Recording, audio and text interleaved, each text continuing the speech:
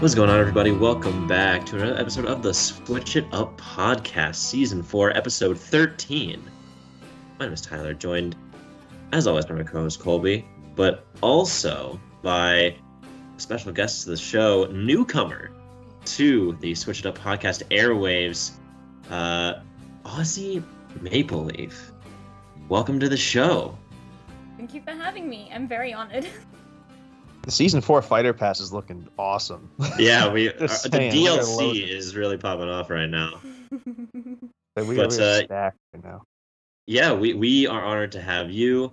It is kind of strange how you haven't even been on until now, because we've actually known you for a while, at least in this sort of like little microcosm of content creators we found ourselves in since we started doing this. So why don't you tell the people at home, give yourself a little introduction, what you do, why you do it, all that sort of stuff. Sure. So I'm Ozzy Maple Leaf. I'm a small Australian Twitch streamer who plays anything and everything, but mainly RPGs. They're my pretty much bread and butter. I kind of do it just because it's fun, and I like to show off games and my random trivia knowledge. Yeah. That's perfect. Nice. That was fantastic. Concise set of skills. Very good. Speaking of games and RPGs and such, what's everyone playing? That seems to be the right thing for all of these indie gaming podcasters to ask. So what's everybody playing? Colby, we'll start with you since I haven't actually asked how you're doing today yet. So how you doing? Really, what games are you playing? You really want the short answer. All right. I don't even remember the last time we actually recorded an episode. This might actually be the first episode we recorded in 2023. But you know what? I think 12 episodes a year is perfect pace. We're killing it right now. But as far as playing video games go, there hasn't been a lot of it. Just, student teaching's been taking up the majority of my time. It's 8 to 4, then stuff after school till like 5:30. Then you just want to prep for the next day. So haven't had a lot of time between, but I have been indulging myself in trying to double platinum 7 Remake by completing Intermission on hard mode. I am currently at the part where there's like a box mini game, and you have to get a perfect score in the box mini game. And I'm getting absolutely dubbed by that thing right now. I'm not even getting close. Like I don't even know what to do. So I think I'm gonna beat the game, get all the SP, spend all the XP on to upgrade the weapons, then try it again, and then do combat sim stuff to get the double plat. What happens if you platinum a game twice? Like, does the developer come to your house yourself and give you the trophy? Like, this feels like a pretty good accomplishment. I wish, but no. I was about to say, but all right. Well, we'll still do it anyway. Other than that, though, I kind of been playing Smash Bros. For the fun of it, I guess. Just when I have a quick 15-20 minute spurt to play a video game, I just go wallop some computers, and I feel really good about myself when I wallop some computers. So I'm gonna chase that dopamine rush. But yeah, man, no Fire Emblem, no really anything besides games I already own. So I am not a very good video game podcaster, but. Speaking of Fire Emblem, Tyler, this is where you take the stage. Well, both of us have been quite busy. I will take the blame. There is another episode recorded that I recorded with Brock a while ago that I just have not edited. It's in the archives. It's in the archives. I keep forgetting to do it, and then when I remember to do it, I have homework.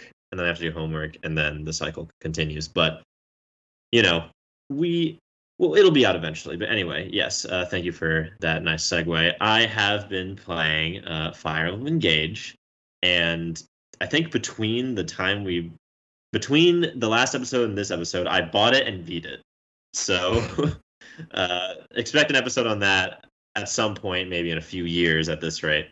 But I didn't know what to think of the game at first. I was very cautious, and because I don't know, like the art style was different. Like coming off of Three Houses as my first Fire Emblem game, I was not sure what to expect from this one. Bars. Yeah, a very high bar to beat. And at the beginning of the game, I was scared. I wasn't really feeling it at the beginning of the game, but it definitely gets better as you go along. And at the end of the game, it's very, very good. At least story-wise. Gameplay-wise, it was absolutely fantastic. Leaps and bounds ahead of Three Houses. Yeah, so I just finished it today on the day of recording, and it was very, very good, and I would recommend it to Fire Emblem fans. I think it's a good place to jump in at. I think it's like an anniversary game, or like in technicality. So that's why the story kind of is the way it is. You know, the story's not as deep as Three Houses. It's not as good as Three Houses, in my opinion. But it's still pretty good. Like, the characters are great, not as individually deep as each of the students in Three Houses, but still has depth to them. They're just not as like integral to the story this time around. But very good RPG. Like I said, 50 hours, which is 10 hours less than my last Fire Emblem game. Let's go. Big, obviously, still the big time commitment, but yeah, that's pretty much all I've been playing is Engage. I've been playing a lot of Pokemon Showdown during class because I'm a good student. There you go. And I'm trying to get my competitive VGC skills back to prime functioning power for the regional that our college's club is going to be attending out in Fort Wayne, Indiana. So, yeah. That's what I've been doing. My next project is probably going to be starting Bayonetta 3 because I got that for Christmas, but I never ended up. Yeah, I know. That's a whole other thing, but yeah. I've hogged the floor enough. Aussie, what have you been playing recently? For myself, a lot of Gotham Knights, especially with a friend of mine. We're currently up to round number 4, I think, of the game. And I have just also started the One Piece Odyssey, the one that just came out recently. Because my friends have been bugging me to watch One Piece, and I picked it up, and I started playing the game. There you go, Brock. There's your anime. There's your anime per talk for the episode. And that was Anime Corner, sponsored by Switch It Up. Anime Corner with Maple Leaf. There you go. But so yeah. Tyler, so Fort Wayne meet and greet at the regional VGC. Yeah, a couple of the podcast boys said that when we mentioned it. It's possible. The trip is going to be that would be a hell of a trip to make. So I would probably say don't do that, especially since I'll be. Dude, I'm not going to Indiana. Well, no, not you. Yeah, of course, the other boys, but I think we're staying like outside of the convention center. Obviously, no, like outside of the city that the convention center is in, like a little ways out in like a Airbnb. So it might be a little hard to find, but I'm excited. I haven't gone to a regional since freshman year because then the ever maligned disease spread across the world, and the world ended for a little bit, and then yeah, that was during like Ultra Sun and Ultra Moon, so that was back on the 3DS days of competitive Pokemon. So now we got Switches, now we got 2 whole new generations, and probably the best mechanics since Mega Evolving. So I'm excited to dip my feet back in and probably get my ass kicked again. I think I took like 96th place at the regional that I went to first. So I did fight a guy with a shiny Raticate on his team though, so that was fun. Hey, you're in the double-digit club, baby. 96. I mean, wow. Hey, you're getting True. there. Yeah. But good luck. Yeah, exactly. You're climbing the ladder. All right. But yeah, we're not here to talk about Pokemon or Fire Emblem or anything. We have the most serious game ever to be created to be talked about today. So glad you're taking this seriously. Colby, this is more your forte, so please tell the good people what exactly we're going to be talking about today. Yeah, we're talking about a narrative masterpiece in Crisis Core Final Fantasy VII Reunion, a game that all of us have played and completed. A times away at this point. I remember I beat it in a week. Tyler was shortly after that, and Ozzy, you were shortly after that. So it's been a little bit, I think, since we've all played it individually, but here we are talking about it anyway. Came out in, I don't know the exact day, middle of December, I think, on a Tuesday, which was weird, but hey, it is what it is. But yeah, Crisis Core Final Fantasy VII Reunion is a game that we've talked about, leading up to it. The week it came out, I remember we quickly talked about our thoughts on it on the show, and here we are reviewing it. If you have listened to our reviews before, this one's not going to be 3 hours. I forbid it to be 3 hours. I can't do it. So it's not a bad thing. It's just this game is not, built to be talked about that long. But here we go. Let's just get into a quick synopsis, some reviews, then we'll kind of, steer the ship from there. So Crisis Core Final Fantasy VII Reunion is a remaster / remake of the 2007 PlayStation Portable game, Crisis Core Final Fantasy VII. And it focuses on Zack Fair, a young member of the paramilitary organization Soldier, who is assigned to look for the missing soldier Genesis Rhapsodos. As he searches for Genesis, Zack discovers Genesis' origin, Project G, and how it's related to two other high-ranking soldiers, Sephiroth and Angel Hewley. We will get into all that. The game's storyline takes the player from the war between the megacorporation Shinra and the people of Wutai to the events in Nibelheim, ending just before the beginning of Final Fantasy VII, straight from the FF7 fandom wiki, which is very well versed. Reviews and scores. Scored pretty well across the board. 8 out of 10 on IGN, shocker. 8 out of 10 on Nintendo Life. 78% on Metacritic. Most importantly, a 95% on Bleacher Report. Shout out to LeBron, who's about to become the all-time leading scorer. Holy shit! Shout out LeBron James.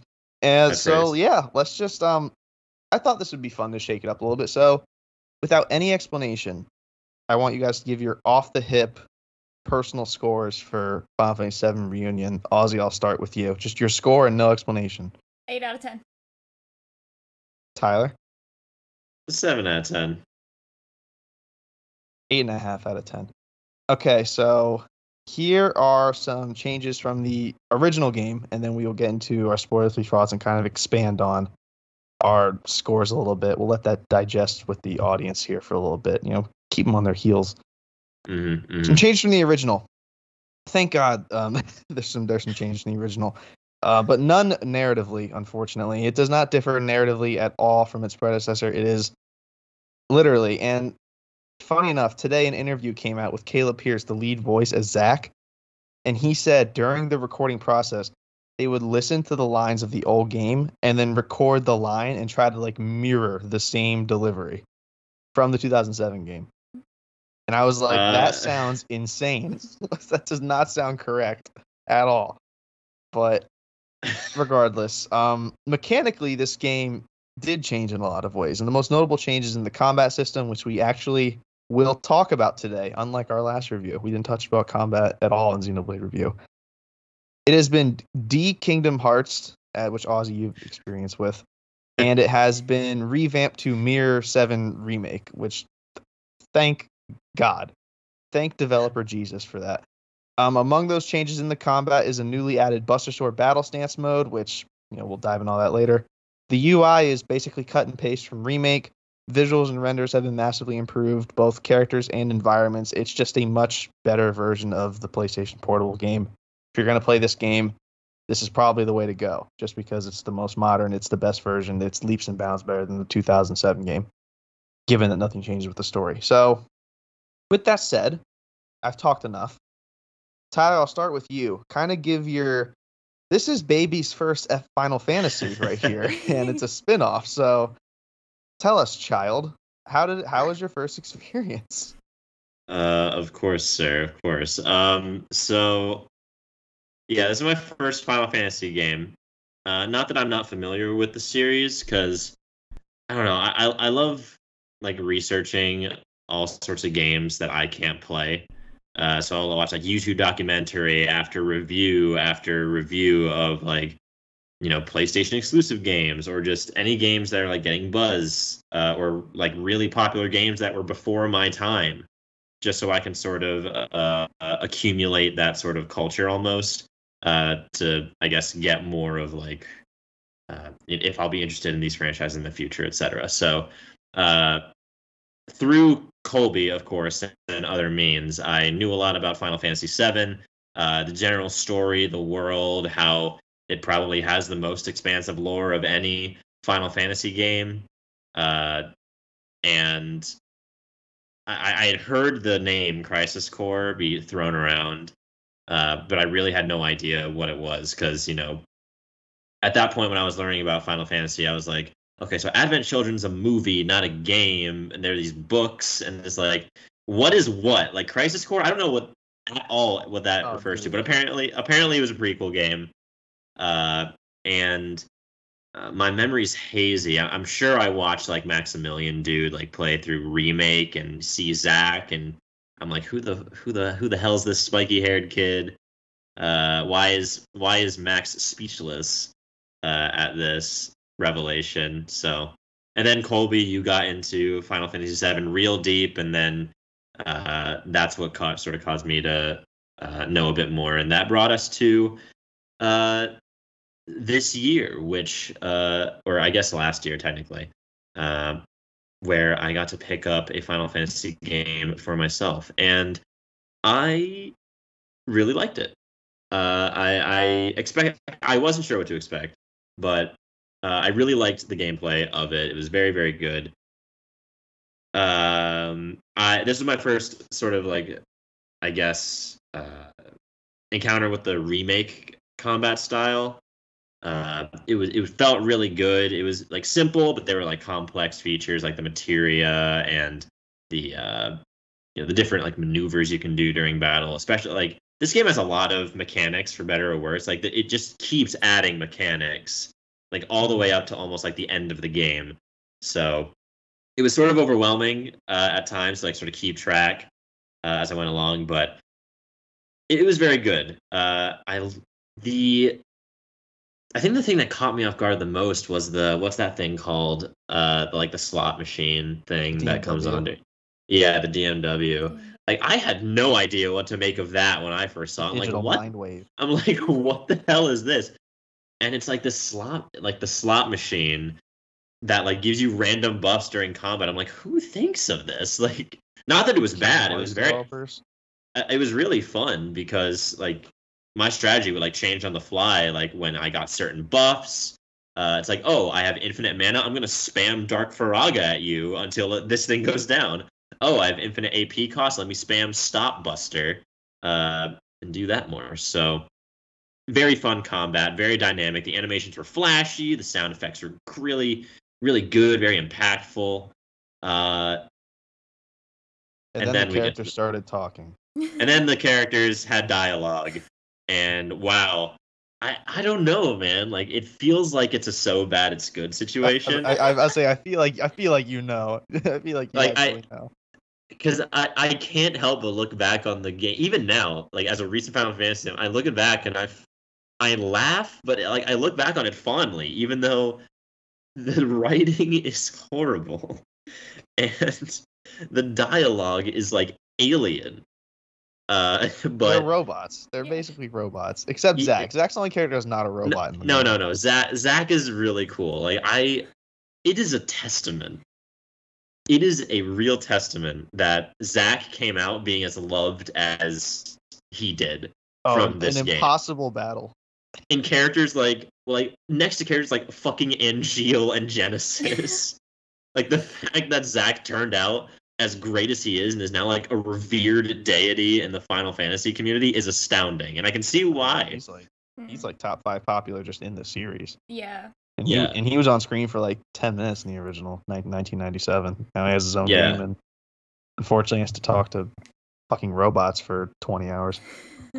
Yeah. The last thing I'll say before I turn it over to be non-spoilery is the music in this game was kind of weird. Some people love it and some hate it, and I'm just indifferent. Like it has a particular like vibe to it, like a lot of guitar. It feels almost like what Final Fantasy's like country would sort of be, if that makes sense. It feels like sort of backwater a bit, which I guess makes sense from a man from Gongaga going around. Me? Gongaga. What a great line. But I can't believe it. It's Gongaga. Oh my god. Moment in the game. Best moment in the game. Shit. But yeah, like a lot of the time, like I felt the music didn't really fit the situation. Oh, at dude, some like point. not to get too, but the moment when Angeal's mom's like, "Yeah, my husband died," like making the sword, and the music just like, Yeah, He was right. going hard in yeah, the wrong turn up, spot. yeah, turn I was it like, up. what the fuck is going on? Oh, Yeah, no, but fast forward past this song. overall, very good. Like gameplay was fantastic. Once I started playing it, like I didn't want to play any other game but that one because that was just my fixation, and it held my attention. It made me curious, because I know that despite the presentation of the story, everything like had a meaning to it. Like two Final Fantasy VII fans, and as someone who's not as deeply entrenched in that lore, it was interesting to sort of like piece together the story on my own, even though I knew a lot of it. But it was fun getting to talk to you, Colby, like going through, and you gave me some revelations about the lore when I was like, what the hell is this guy talking about? And you're like, oh, it's this. I'm like, oh, that's so cool. And that makes sense. So yeah, we'll obviously get into more detail in the spoiler section, but yeah, what am I doing? I'm hogging the floor when our guest is right here. Ozzy, please take it away for your spoiler-free thoughts. All right. I will preference this that I never got a chance to play the original Crisis Core. I was 8 when it came out, so I was very young, didn't get to really play it, and I didn't own like the console for it until I think I was 20. So I never got a chance to play it. But I definitely grew up we were 6, so I mean. Yeah, we didn't have a chance either, so don't worry. You're among light company. Yeah. But I did watch it, especially when I started getting into a lot of the Final Fantasies. So I did watch the original just so I could get an idea of what's happening. So this remake, yeah, it's quite similar to quite a few of the games I've played. So for me, picking up the combat, it was quite easy because yeah, it's the Final Fantasy VII remake combat style.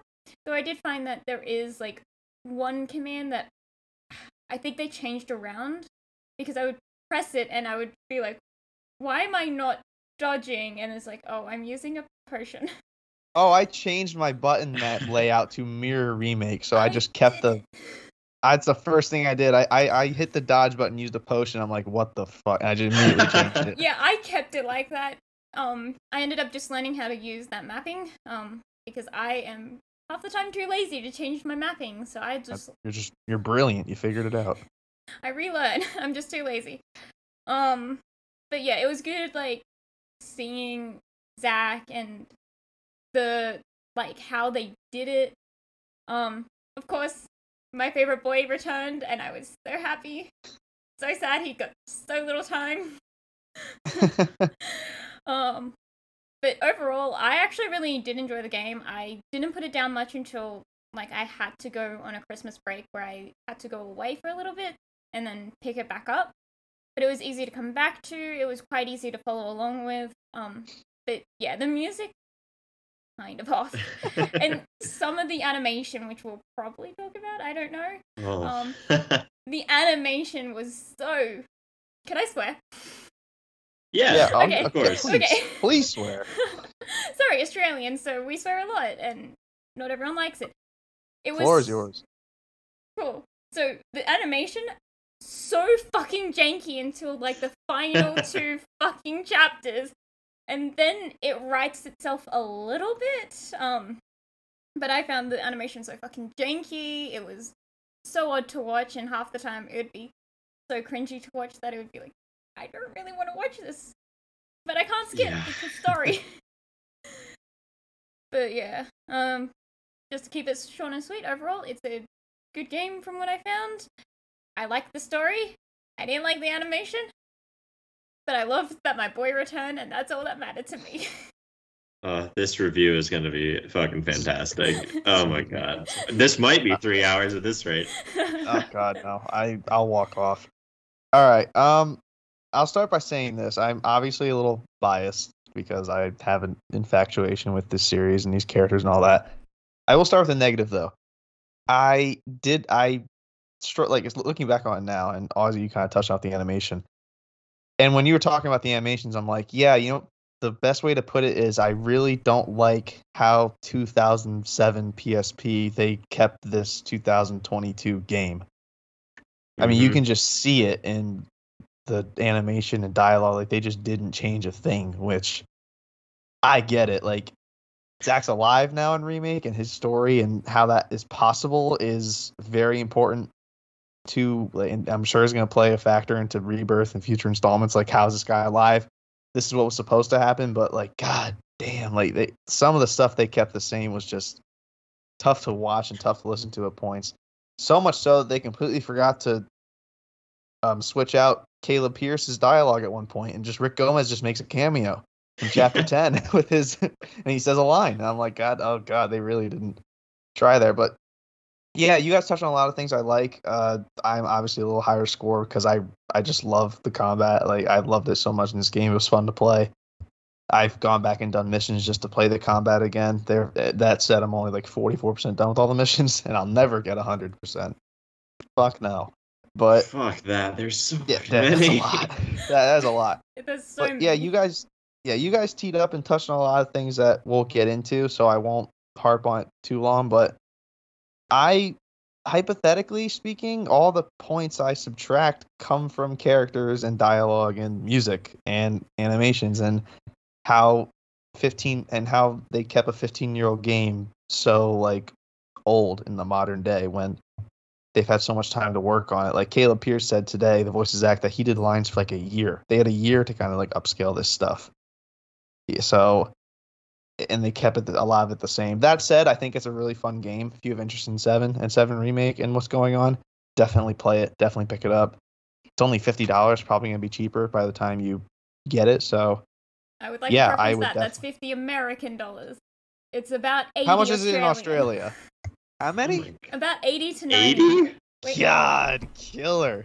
Yeah, let's go. Let's Capitalism. turn up.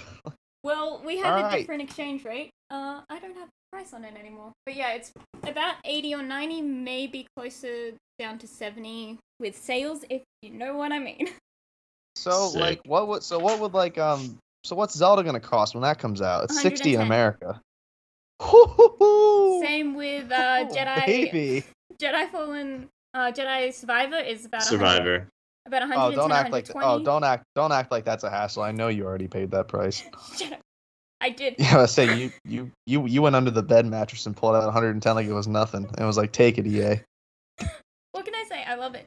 But I don't blame you. But yeah, usually the not blame prices you here either. are at least $20 to $30 higher, just because our exchange rate and yeah, what can I say? Government, Switch am I it- right? The Switch It Up Cultural Exchange. Thanks for watching, everybody.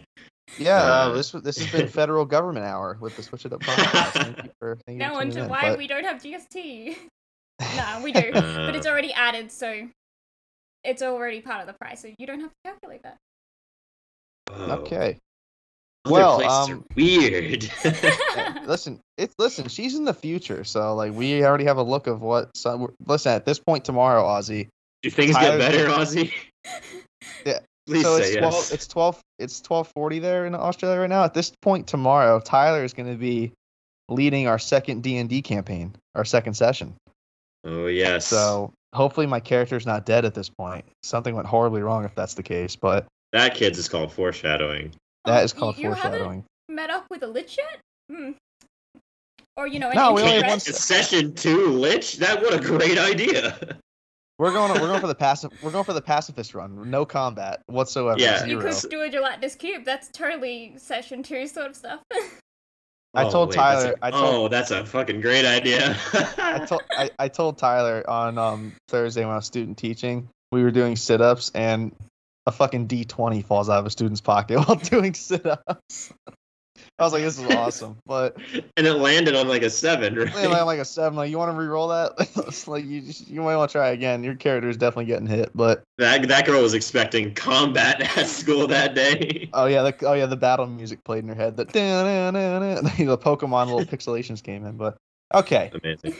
gotta get back on track here. Ooh, How our about we, first off track of the episode. Welcome to the show, Ozzy. You're fitting right in. Breaking Ozzy's having a good time breaking the rust off. We're all breaking the rust off here. Let's say we speaking of music, let's throw in one of the few good tracks about this time, and then we will set up the story with prologue and chapter 1 talk. What do you guys say about that? Let's dive into this narrative masterpiece. You guys ready? Let's do it. Hell yeah. A soldier operative will be inserted to neutralize the situation. Proceed as scheduled. Commence mission in 3, 2, 1. Mark. Begin mission. Operative is ready for insertion. The train has been overrun by Wu-Tai troops. Eliminate them and regain control of the train. Oh yeah! Get serious. Welcome back, everybody.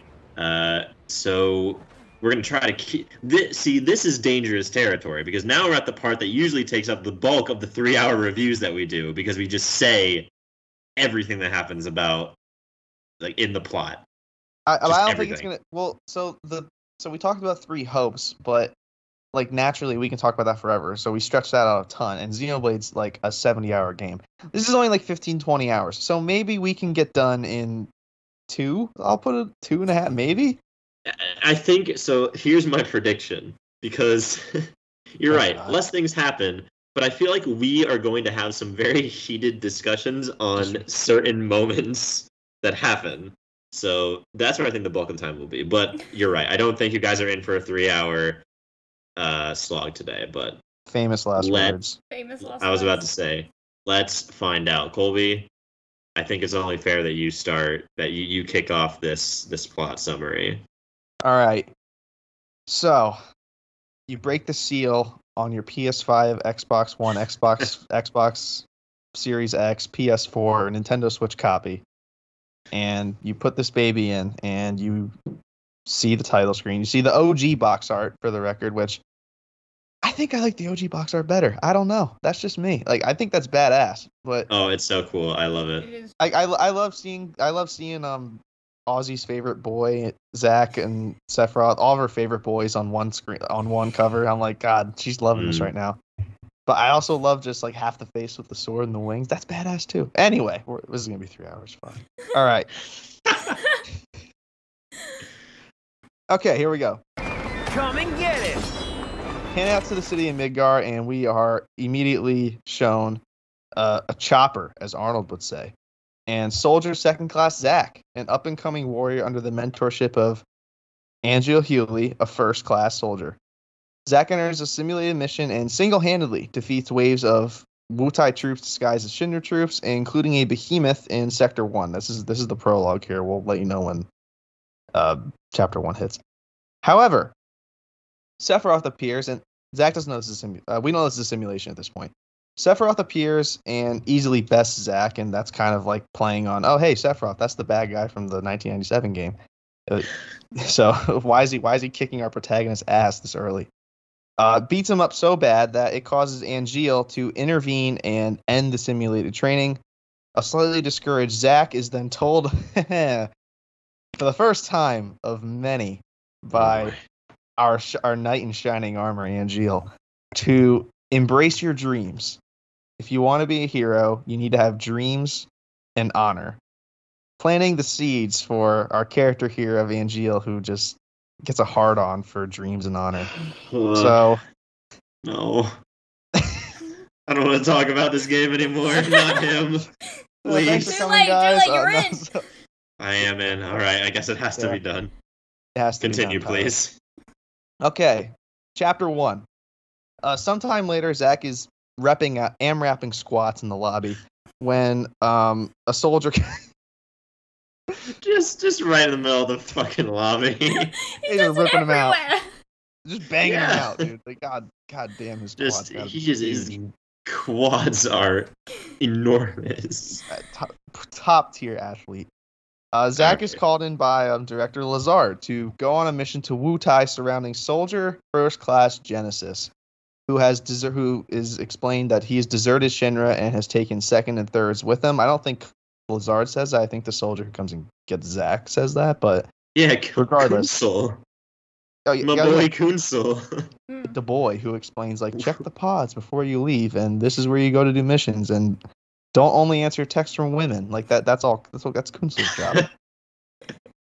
So the objective is to go to invade Fort Tamlin and end the Wutai War. So this war that's talked about in OG7, we kind of get to see a little bit of it here. I personally kind of wish we got to see more of the Wutai conflict in this game, because I think focusing more on that and taking away from less of the bullshit that happens later would have been maybe could have cleaned up the story a little bit. But regardless, Angeal mentions Zack and recommends him for first class, which is Zack. He has this big goal of becoming a hero and being a first class soldier, and basically reaching the status of Sephiroth, who is at this point already just revered for his just his bravery and being basically just a badass. If you guys have anything to say, you can feel free to cut me off whenever. But upon arriving in Wutai, our knight in shining armor, Angeal, gives one of his many just absolute bullshit spiels. So we're about to enter this battle. We're going to end the war with Wutai, and Angeal asks about dumb apples. Just when I texted you, I'm like, oh yeah, I'm on my way to Wutai Fortress. You said, oh no, you're about to hear it. I'm like, hear what? And then Angeal's like, you know what a dumb apple is? I'm like, oh, okay. Here we go. I texted you, oh no, many times when you were letting me know where you were.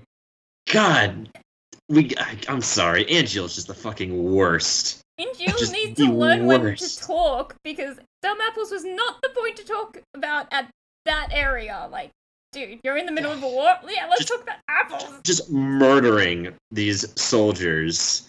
He's like wiping the blood off a sword. You ever hear of dumb apples, kid? But yeah. I mean, we're gonna. To be fair, the game wastes no time in letting you know and like getting you. Awful. Yeah, and like letting you know this specifically Angeal just fucking sucks. It's just such a bad character. Yeah, they really dropped the ball. But there. it really is almost funny. Like I can't even be that mad. No, it's funny looking back on it. I 100% agree. Like when you watch stuff now, you can't help but laugh. It's just so bad. Anyway, continue. Tell the people what the fuck he says.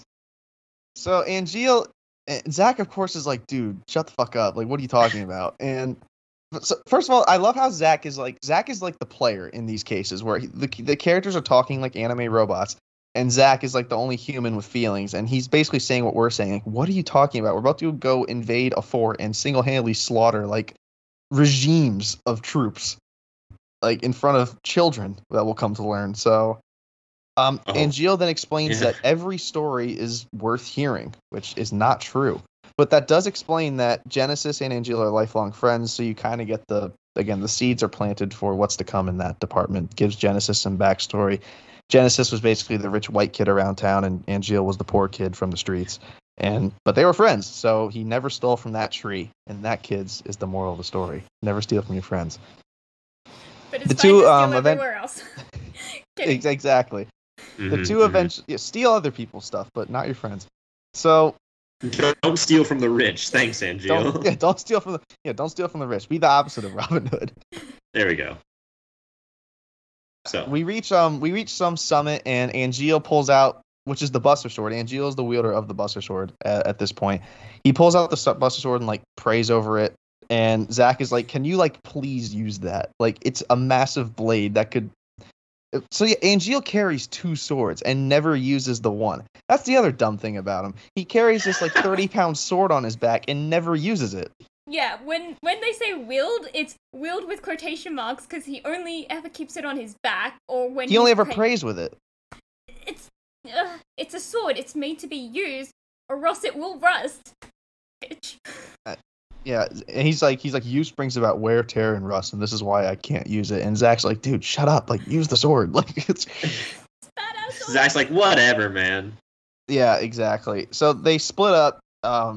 Zack gets to indulge himself, as the game says, as an anime backflip, just blitzes through the fort entrance, and this is kind of like the first time where you do gameplay. Basically, there's waves of troops in the top left corner. There's like 13 waves. If you take out all the waves, like, stuff happens with the story, like dialogue wise. But after defeating most, or again optionally all of the enemies, Zack, we mentioned slaughtering troops in front of children. The child is a 9-year-old Yuffie who, in quotes, bests Zack. I thought that was a great moment when Zack lets Yuffie kind of kick his ass. Yeah. Yeah. It was very good. That was very, very well done. And Yuffie saves Wutai, and that's how the game ends. The credits roll, and that's the end. So let's get into combat now. Yeah, no. That was the whole Yuffie- story. That interaction was so bizarre. It I was like- it was funny though. Like- I mean, Like, in lore, those corpses that we just made have to be everywhere. Yes. And Yuffie just doesn't, like, I do not see, I do not care. Run up to this man, pretend to punch him, and then leave. To be fair, Yuffie's grown up in this war, so to her, yeah, she's used to seeing these. And, I guess. and she thought But she could best Zack, and Zack, clearly knowing what's best, just drops down. Zach's a One, he knows sweetie. it's gonna waste time. Two, he doesn't want to hurt a kid. Zack Yeah. knew just to drop. yeah, that kind of felt like like the throwing a bone. It's like, oh hey, here's a character you know. Here's Mhm. Yuffie. Yeah. Here's 5 seconds of Yuffie, and then she's gonna anime Naruto run into a fort full of her dead brethren. Yeah. So, just wild. But so Yuffie runs off. That's the that's actually not the last receiver. We can get into that too. Zack then enters the heart of the fortress, and there are two anti-soldier monsters, which I forget the name of the monsters, but Oh, it's yeah, not they're like the important. Oni. They're just- They're like the Oni, like the demons. yeah, they're just giant demons basically that kind of look like Ganondorf a little bit, like kind of draw a parallel there, like a little bit, just this giant pig essentially it looks Just, like with just big fat dudes with swords. Mm. Yeah. correct. Yes, exactly. So Zack defeats them until he doesn't. Until the cutscene kicks his ass. Yeah, he So- defeats two, and he's like, and that's all of them. And then a third just apparates out of nowhere and just slaps him into a pillar. It's like, oh, thanks, game. Yeah, Zack does get absolutely rocked into a post and probably suffers a grade 2 concussion immediately. But Zack's like about to get finished off, and then Angeal descends from heaven, funny enough with his name, and cuts the monster in half with the Buster Sword. Which, thank you, I guess, for doing that. Like, I don't know. Thank you for actually but- using a weapon. Yeah, thank you for using the sword. That could we could have gotten here a lot quicker if you just used that thing. But Angeal then says that Zack's life is a little more important than the sword, kind of giving Angeal a nice little haha moment there. He helps up Zack, and That's the his two go best off. line. Like, it doesn't get better than that. No, that's the peak. that. Yeah, that is Angeal's that peak is- for sure. That is Angel's peak line. Don't expect Oh, anything no, more. I'm than sorry. that. No, Well, I'll it just goes mention down Angeal's- here. No, I'll mention it. Angeal peaks one more time, and Tyler knows what I'm talking about. There's one more bar that he drops, and it's just Mhm. incredible. But Okay. Director Lazard, who said he would appear on site because this is the end of the war, he congratulates you two on the effort. And again, depending on if you eliminated all the troops or not, Director Lazard will either like say, keep it up, Zack, or be like, holy shit, we need to promote you immediately. And you kind of get like an item. But then here comes the mysterious part of the game. You are ambushed by what you are believed to be Wutai remnants, but they don't look like Wutai soldiers. Angeal takes care of them and tasks Zack with bringing Director Lazard to safety. He runs like 30 feet forward, drops off Director Lazard to these infantrymen who just have no chance of protecting him. And then Zack runs 30 feet back straight into a summon, which was called out by Genesis, but we didn't know that yet. And Ifrit appears, and we have to fight Ifrit, and it kind of gives like this is the summons. You beat the summon, you get it on the DMW. You also have the ability power, take their power from 100 to 0 to mitigate damage, stuff like that. Zack beats Ifrit until he doesn't, and in which he's laying face down on the floor. Zack turns around for 1 second, and Ifrit stands up, and then like I feel bad for Ifrit at this point. Just immediately gets fucked up by Sephiroth. Like, good grief.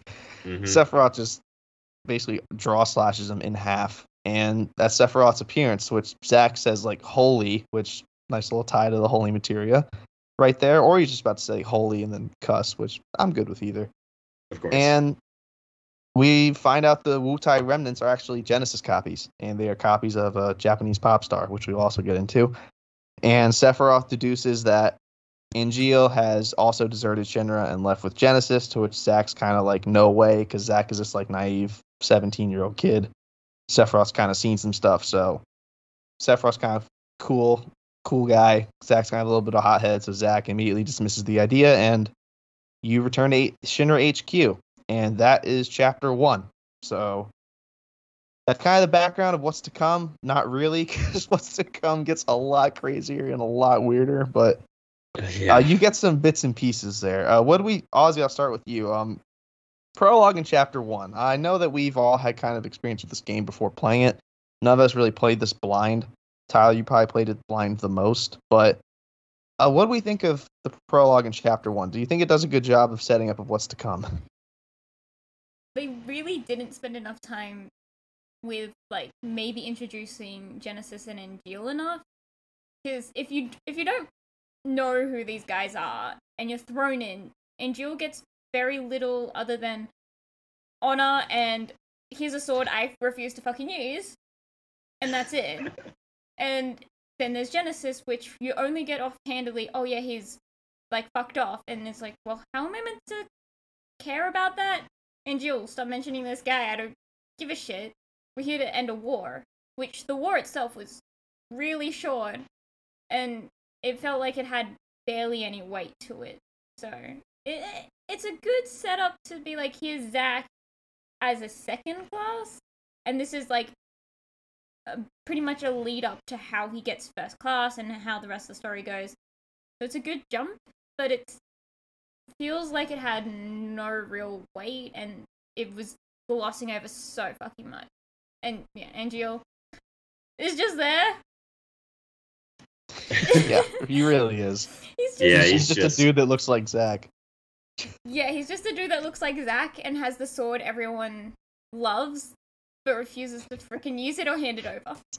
Tyler, I think the moment you were talking about, like, you were like, Angeal, please fucking die so I can have your sword. Yeah.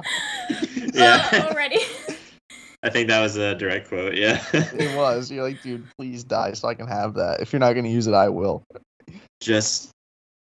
I didn't have too much problem with the scenario. I liked the lore because I read all, like, the emails, because it seemed like the Wu-Tai war, like, Shinra was fighting this on, like, multiple fronts, and, you know, Zack and Angeal were just like, okay, you guys go to this fort and wipe it out because 2 soldiers is worth an entire fortress of enemies, which I think is kind of an interesting implied, like, that's a good setup for, like, holy shit, they just sent 2 guys to this fort, and then they did it. Like, it wasn't even hard. Like, they just destroyed it. So I think that builds up Soldier pretty well. A lot of this you have to, like, sort of think outside the box because the game is not great at, like, showing you it overtly, but it's sort of like going back and thinking on it that it sort of makes it a little better. Just anytime Angeal talks is bad in this chapter.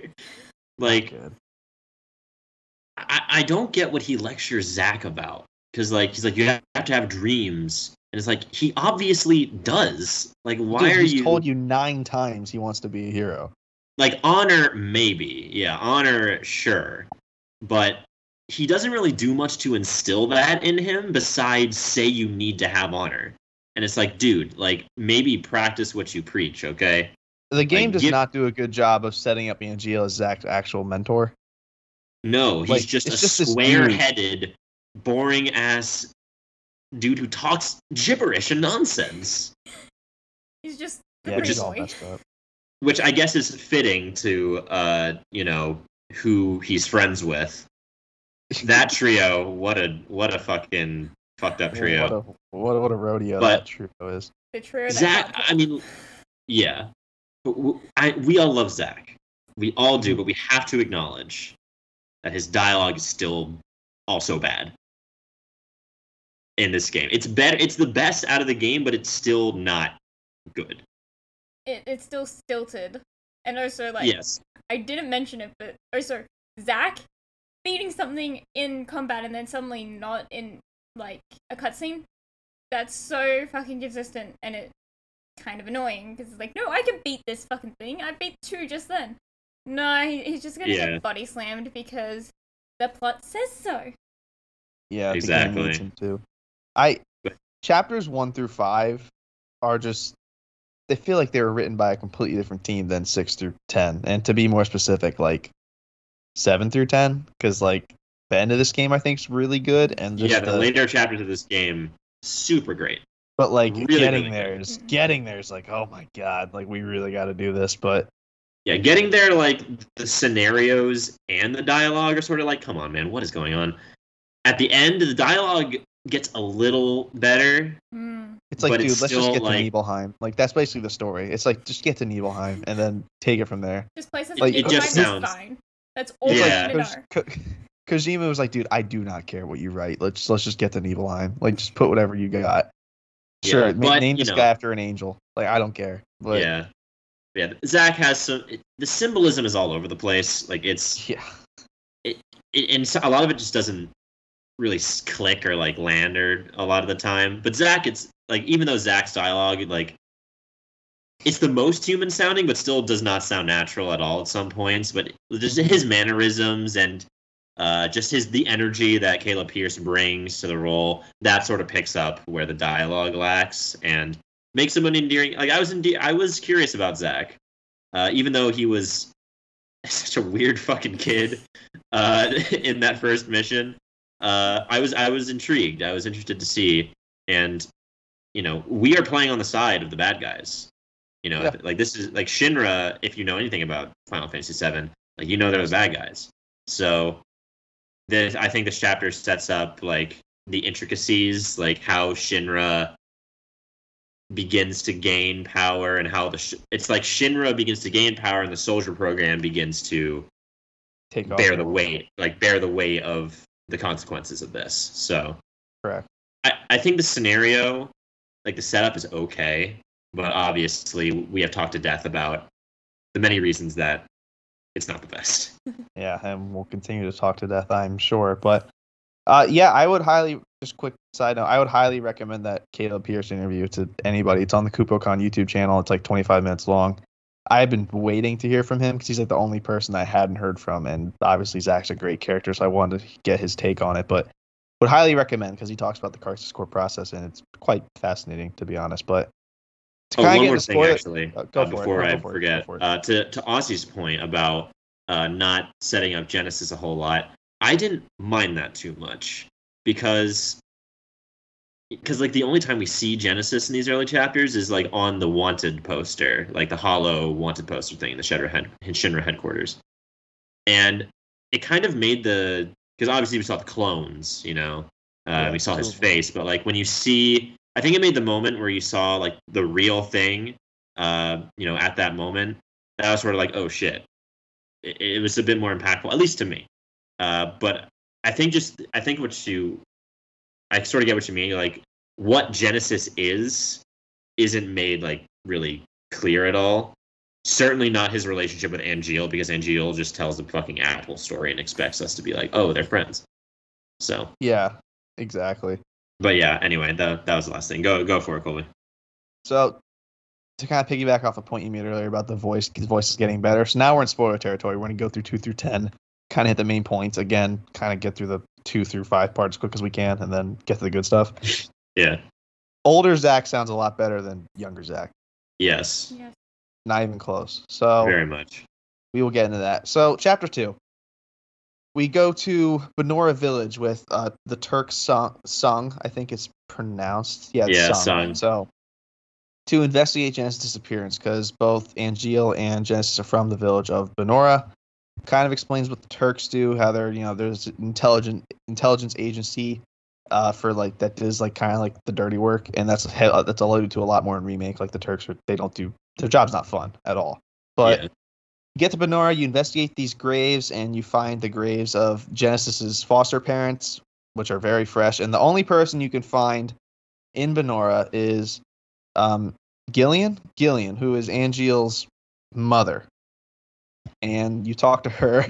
This is the part where she calls Zach the puppy because Angeal's mentioned Zach around her. And this is also the part where the upbeat music's playing and she's talking about her dead husband. Because the Buster Sword got left in the house. Angeal didn't take it with him for some reason that is not explained at all. But we know Angeal's there because the sword's there. And at the town, Sung finds a factory. Zach goes to investigate the factory. And this is, Tyler, to the point where we actually meet Genesis for the first time. And he's been using this factory as a base of operations to clone himself, which is also the emptiest factory I've ever seen. ever. There's nothing Yeah. in there. There's nothing. Like No. there's like a single pod that holds a clone. It's like, how have you been making all of these in Dude, this? he had to have been there for 7 years just making all those copies. Yeah. By the game's end. Like, I don't know how he did it, but right away, Genesis starts quoting the poem "Loveless," which will Oh be my. right away, dude. He loves this shit. Eats it up. So "Loveless" is this poem that's in original 7. Like that first shot with Aerith, when you zoom out, you see the poster for it on the side. And it's in remake too. And it's kind of referenced to remake. But "Loveless" is like this poem about these like 3 heroes, and one of them goes to find the gift of the goddess, which God, Genesis cannot get enough of that shit. He loves the gift of the goddess. And he's just obsessed with this poem, and I don't get it. Like we'll talk about it, but it's just weird. It's really weird, and like the worst part is everyone like takes him seriously. That's kind of like the point where you lose me with that character. But yeah, so Shinra obviously doesn't want people finding out that their ex-soldier is making copies of himself to start a war, the Genesis War, as it will come to be called. And to do that, Shinra is going to blow Benora to smithereens with all kinds of gunpowder and missiles and just bad stuff. And Zack goes to tell Gillian, who is for some reason the only person in this village to evacuate. And you go back and you find her dead in the house. Don't know how, no explanation, but you also find Angeal holding the Buster Sword. And as the part where Zack goes like, "What the hell did you do, Angeal?" And is like, he throws him. He's like, "Yeah, Zack's just giving it to him." And then Angeal like walks out of the house, and then Zack goes to chase after him. And, like Genesis trips him, and that was kind of funny because Genesis is still quoting "Loveless," and Zack's telling him to shut up. And I'm like, "Yes, like, this is exactly what I'm saying to my TV. Like, please stop talking." Yep. And then you see the Black Wing, and everyone's like, "Oh my god, that Sephiroth has that. Why does this dude have it as well?" And I guess like when they found out how cool Sephiroth having the wing was, they decided to give every soldier one. So that's kind of where Genesis gets the wing, and his looks really funky. I don't love the design of it at all, but Yeah, it's a little strange. It's like a It is a little two strange. like pronged. yeah, Genesis then summons Bahamut because why not? And that gives him enough time to literally fly away. And where Genesis goes in all of this, I don't know. He just somehow, I guess he just walked away. It's like, I'm out of here. And he survived the bombing of Benora, and Zack and Sung evacuate, and it's this cool shot of just the entire village is on fire. There's a dumb apple on fire, which I loved that. Absolutely fantastic. And that's kind of chapter 2. So again, the story's not too in-depth, not too long, but you know, you kind of just get the points here. So Genesis is introduced in chapter 2. He's got this cool wing. He is making copies of himself in this factory. He's essentially waging a war on Shinra and trying to, I don't know what he's after, really. They did a poor job of explaining that too. He's after the gift of the goddess and like this poem, but you don't really believe him at first. Yeah. Because you're like, that's a crazy motivation. Like, you don't really believe him. Like, why would Angel listen to this guy? Yeah, it's strange. Go for it, Ozzy. You were gonna say something. I was just gonna say, Genesis' whole personality is based around this one play. And He saw it once and was like, I'm hooked. yeah, he saw it or read it once because apparently he has a copy. And that's his entire personality, and I think it's because, one, the writers didn't have enough time to really actually make him a character. And two, he kind of just starts quoting it at you as, like, I think it's meant to be symbolism of, here's the 3 heroes, but wait, they're actually not the heroes we're talking about. We're leading No, up. not even close. No. Yeah. We are there's a It's- character missing from all of this. This play that Genesis is trying to reenact. So Yeah. it's all strange to begin. But all right, Yeah, chapter I 3. didn't Sorry, I didn't sorry, go mind. ahead. Yeah, no, sorry, it's okay. Because leading up to this game, because you had gotten a bit further, you were tweeting about how much you hated Genesis, like daily. Mhm. Frequently. And I was like, what is going on? I don't think I ended up hating Genesis as much as like you did. Like I didn't mind him as much as I thought I would, like reading your tweets. Because, like, sure, he's annoying, but I think Angeal is, like, 10 times worse than he is. I think Angeal is the real villain of the story. I think I've done a heel turn on that a little bit. Like, Angeal is definitely the biggest loser of this game from a character standpoint, I think. Like, he's awful. Yeah, but, like, nothing Genesis... he does is good. Neither's Genesis, but... I mean, you know, the Shinra Labugs followed up by an immediate Fyra. Like, that was cool. Yeah, that was cool. Him spouting poetics at you is...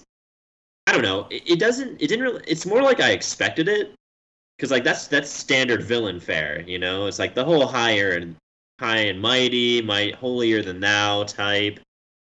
You know, I think it is kind of a little silly that they take him so seriously, but you know, I didn't mind him too much. It made me want to kill him. So I mean, that's what good villains want to do, right? Mission accomplished. Yeah, mission accomplished in that regard. I wanted to kill Angeal more because holy shit, he was just horrible. Especially now, because, like, did Angeal kill his mom? Did he do that? If he did, it wasn't with the Buster. No, he did not. Oh god, if it was with the Buster, there'd be nothing left.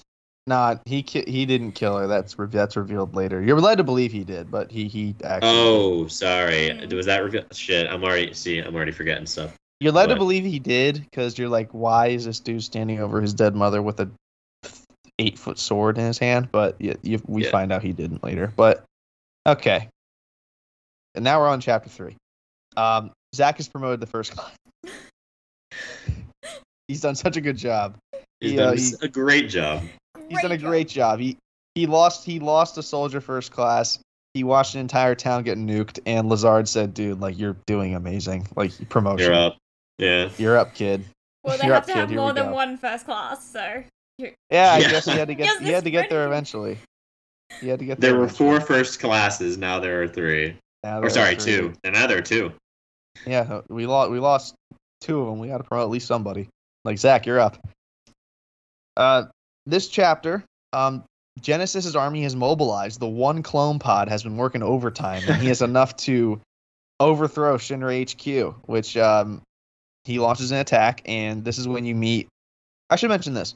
Sung goes into the DMW, and we meet another character here that goes into the DMW, Cissnei, who, a great character that probably didn't get enough screen time, honestly, because she's fantastic.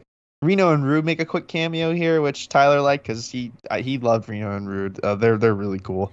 Yeah, I like them remake. Yeah, except Advent Children, they're awful. Reno's great. But You're going to Mako Reactor 5 because Sephiroth has summoned you, and when Sephiroth says to do something, you do it. And you go to Mako Reactor 5, and this is where all the budget went to this one cutscene of Sephiroth fighting Angeal and Genesis, which admittedly was really cool. But again, just goes to show that these guys are all first class soldiers, but they just got no chance against this dude. Like Sephiroth, just not even sweating, doesn't even try, and thoroughly beats them. But this is also when Genesis gets the wound and it's not healing, and that kind of introduces the soldier degradation process, which also comes into play this chapter and future in the story. But this is also where you find the Angeal monsters, and now you're like, what is going on? Yeah. So we have Genesis copies and monsters with Angeal's literal face on them, and this is a jealous. Angeal's like, dude, I gotta step my game up. Just Angeal's square ass head just on these fucking monsters. I'm just like, what is going on? Yeah, I don't know. Just weird stuff is going on, but. Sephiroth and Zack make way for Hollander's lab, which I guess is in Mako Reactor 5. God, fucking Hollander too, dude. Oh yeah, we have to meet Hollander here. So fuck that guy. Hollander is basically this rent a scientist who is working with Genesis because he promised he could heal his degradation, and Hollander wanted the promotion, but Hojo got it, which Shinra just has horrible people lined up for the scientist job. Good grief. Just horrible. Yeah. Hollander's a great outfit. He's wearing a lab coat with an orange t-shirt, cargo shorts, and sandals. King. You wonder why you didn't get the job. Dude, I'm saying. That's what I'm saying. They were I don't care what you do, just get us to Nibelheim. Like, do Yeah, anything. seriously. Yeah. Just do whatever you want. Give this dude sandals, and he's gonna have a lab and a reactor and be able to outrun a first-class soldier in these sandals. Which Multiple times over multiple. I was so mad. I was actually fuming it made at that. no sense. It made no sense. But you get to the lab, and Genesis and Sephiroth kind of square off, and Genesis is talking about Loveless, and he's like, if we were to reenact this play, would I play the hero or you? And Sephiroth's like, dude, please take the lead. I do not want this shit. Sephiroth's actually portrayed as a pretty cool guy. Like, I like his portrayal so far, and obviously we know what happens to him, but I like good guy Sephiroth, and he has more good moments later on in this story. But they talk about Project G, and the wound wouldn't heal for Genesis' degradation. That kind of starts it, and that's why he joins forces with Hollander, as I went through already. Because he claims he can help him, but Hollander actually has a vendetta against Shinra because Hojo got the job that he wanted. So Sephiroth and Genesis face off to no avail because neither of them die. I'm not even sure if they fight. Genesis points his sword at him with the wing, and Sephiroth's like, dude, we know what happens, and I think they just both leave. But Zack is chasing Hollander, and Hollander is booking it in these Jesus sandals, just absolutely tearing Zack to shreds. And we finally catch him, and Angeal shows up, and he delivers the. Angeal reveals himself to be working for Hollander, and he's after world domination. Which, my god, that fucking line, dude. Who amongst us is not after world domination? Like, let's be honest here. I'm starting to see Angeal. I mean, that's not even funny, man. Like, come on. How about revenge then? Working for Hollander now? What is it you're after? World domination. That's not even funny, man. How about revenge? For what? Like, I was laughing. I was genuinely cackling. It's so awful. It's so bad. I was like, what are you talking about, dude? A monster's goal is usually world domination or revenge, Tyler. Yeah, he thinks he's a monster. Like, he thinks he's a monster. He pulls out the two, they're both on the same side of his body, but it's like two white wings. It's like, oh, hey, his name is Angeal. Look at that. But he's super unbalanced, hence why only one side. Yeah, and then he's like, Zack refuses to fight him, right? Yeah, he like uppercuts Zack in the rib cage, which that had to shatter at least 7 ribs. And he's like, defend yourself, and Zack's just like, dude, suck it. Like, you're awful. I'm not gonna fight you. And then he like, I don't know what he does. He like punches the floor and somehow shoots like this flare, and that's how Zack falls through the plate to his not so likely death. And that's the end of chapter 3. But yeah, just more bullshit. Hollander's introduced. Hollander and Genesis are working together. Angeal's on their team now, we think. I don't know, but just 3 horrible fucking characters, which I guess it's good that they're on the bad guy team because we're meant to hate them, but like, oh my god. No, they do a great job of that. You hate them all. You like, hate them for the reasons that you should, because Angeal's story arc went from, you need to have honor, to, oh, I'm just going to take over the world because I'm a monster now? Where's the in-between, Angeal? I want to see the slow degradation. Yeah, like, come on, Angeal. Like an hour and a half. Like, he's telling him to have dreams and honor, then an hour and a half later, he's fucking uppercutting him into the Sector 5 slums. Yeah, he has no morals. He's just doing this because he thinks that he's like, oh, I'm a monster, therefore I must kill people and take over the world. It's like, fuck you, dude. Go against, like, you don't have to be that, you fucking dickhead. Like, help us. Yeah, but dude, no. Like, come on, man. But no, punch the floor, fall several thousand feet onto a flower bed, which picks up where chapter 4 is. Yeah, Zack has just an incredible Riz game because he lands in this 16-year-old chick's flower bed and immediately asks her out, just king shit. But this is when we get to meet Aerith, who goes into the DMW alongside Angeal, Sephiroth, Sung, Cissnei, and Aerith. So we have 5 characters in the DMW now. And if you've played 7 Remake, you know what happens here. He falls through the roof, he meets Aerith, he lands in the flower bed. It's like, oh, hey, we've been here before. Really kind of I guess, boring way to meet Aerith. Like, literally do the same thing Cloud did, but Zack actually did it first. This is a prequel. I don't know, but regardless, we It explains meet the Aerith. hole in the roof.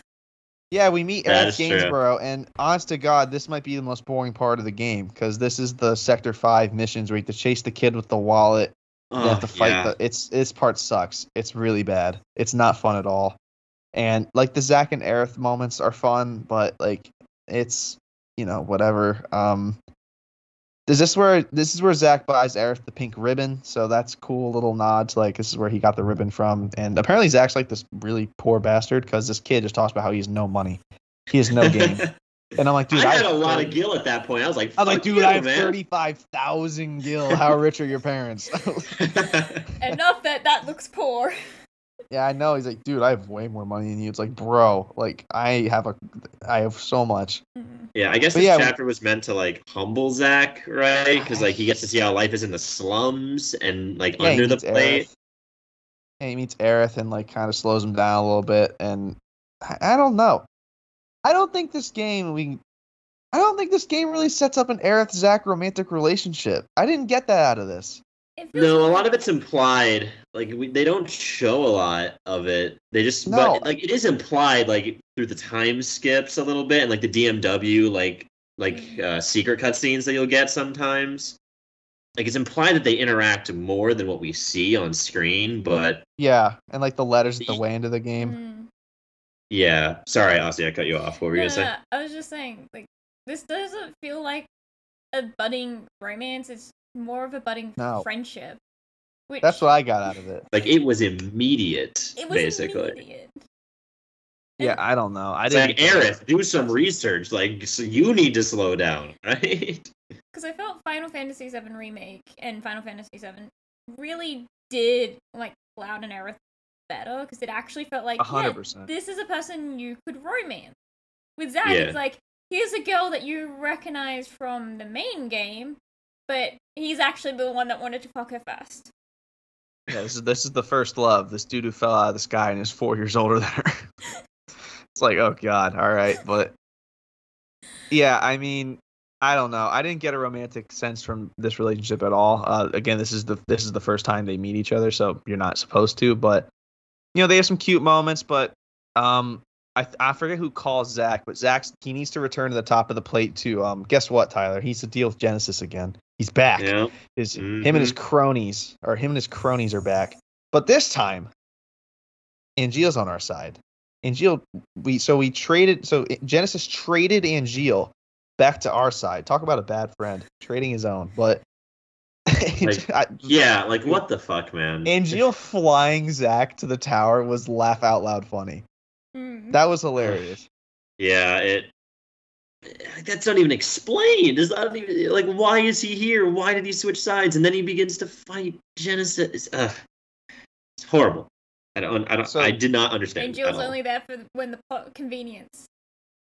True. You need a way to get up to the plate. He's Angel. Oh, don't worry about him no longer thinking he's not on your side. He's now on your side. But and like the fact that Zack trusts him is Yeah. Yeah. like dude, you should have killed him on the highway. Like just take him out. Cut his wing Yeah, off. Like do something. Yeah, it was definitely strange. And this is Neo Bahamut, right? Like Genesis Yes, is like so- here, pocket dimension, get out of here. Yeah, so what happens first is Sephiroth is sent to secure President Shinder, which if they just put Sephiroth on this case, this game would have been an hour long, and I would have been True. fine with Yeah. it. Like we could have avoided so much if Sephiroth was just on the case. But Zack is sent to aid, I think Hojo. I think they're going to get Hojo yeah. out because I- Genesis and Hollander are after Hojo, and they want to take him out because he again took Hollander's position, and maybe he can solve the degradation. We don't know. Hojo was awesome in this scene because he's like, "Loveless sucks. You're all stupid. This is dumb. Like you're all terrible." Is basically what he says, and I'm like, "Oh my god! Like I love this guy. This guy's awesome." Yeah. He's like, "Yeah, I watched Loveless, seeking help with my research, dude. That shit was awful. like right to Genesis's face. Genesis can't believe it. He like casts Firaga on the window and just like flies away. He's like, "Shut up. You're Fuck dumb. this. Yeah. Shut up, you're wrong. Shut up. You're wrong." And I'm pretty sure this is also the chapter where he will threaten to report you for releasing all of these, like, experiments if you press the button. Yes. Yeah. Yep. Press the button. I did press the button as well. Just pokes it. He Zach didn't would- even sound surprised. Like Hojo was like, "Oh, you fucking dumbass." He No, knows Zach the would place totally well. do it too. Oh, he Seven- totally would. Yeah. Zach would be like, he'd be like, don't press the button, dink, and just press the button. It says don't press. I must press. The game knows the players too well. We will press the button. Hence why Hojo is not 100%. surprised. Yeah, just do not touch the red button. Zach's like, gotcha, and presses the red button.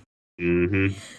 But yeah, Genesis says to Hojo, a scientist, that the gift of the goddess will cure his degradation. To which Hojo's like, dude, you're a fucking dumbass. Go away. And this is when Angeal and Genesis fight for no reason. And Yep. Genesis casts Bahamut Fury. So Genesis has cast 3 summons at this point. You can only carry 1. Like, that's just cheating. You can, like, I don't know how. Where did he get all these? Like, where did he get all these summons? Yeah, maybe you guys can help me with this because I don't.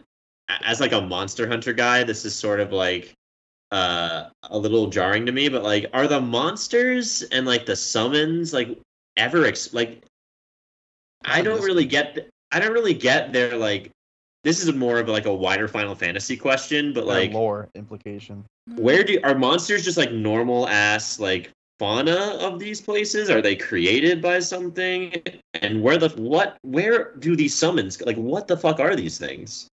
Dude, I really don't know. Like, in this game, I have no idea. I think Because Zach's like, summons aren't supposed to be used that way. It's like, okay, How so do you you know what know? it is, but like, what does that mean? Like, what do you mean? They are giant monsters. Something unexplained in Crisis Core? That can't be. probably. True. For Final Fantasy VII's lore, I think for the monsters particularly, it's a mix between these are monsters born into the world and also experiments that have gotten loose. So it's both of those.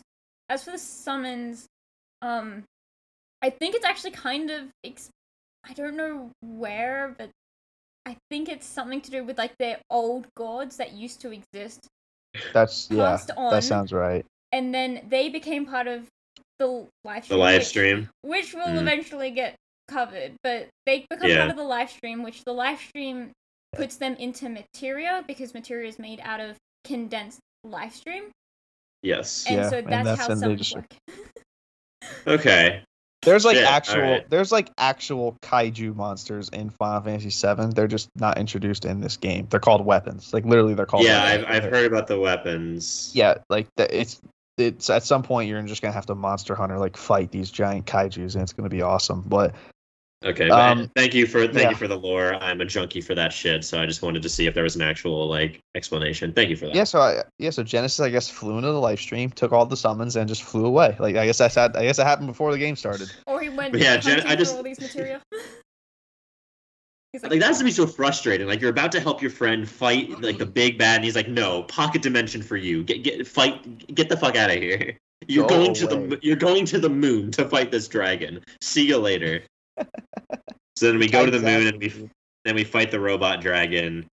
Oh fuck! What Somehow happens after? survive. What happens after The that? chapter ends. Oh, cool. Okay, It's just that's why I can't. done. Well, because remember. like Aerith calls him and he's like, Aerith told me not to keep you waiting. That was kind of cool. And then the chapter ends after you fight Bahamut Fury. But Nice. all right, chapter 5, guys. We're almost out of this. We're almost out. Yes, we're so We- close. We get to add another character to the DMW. We get to add the other best boy to the mix.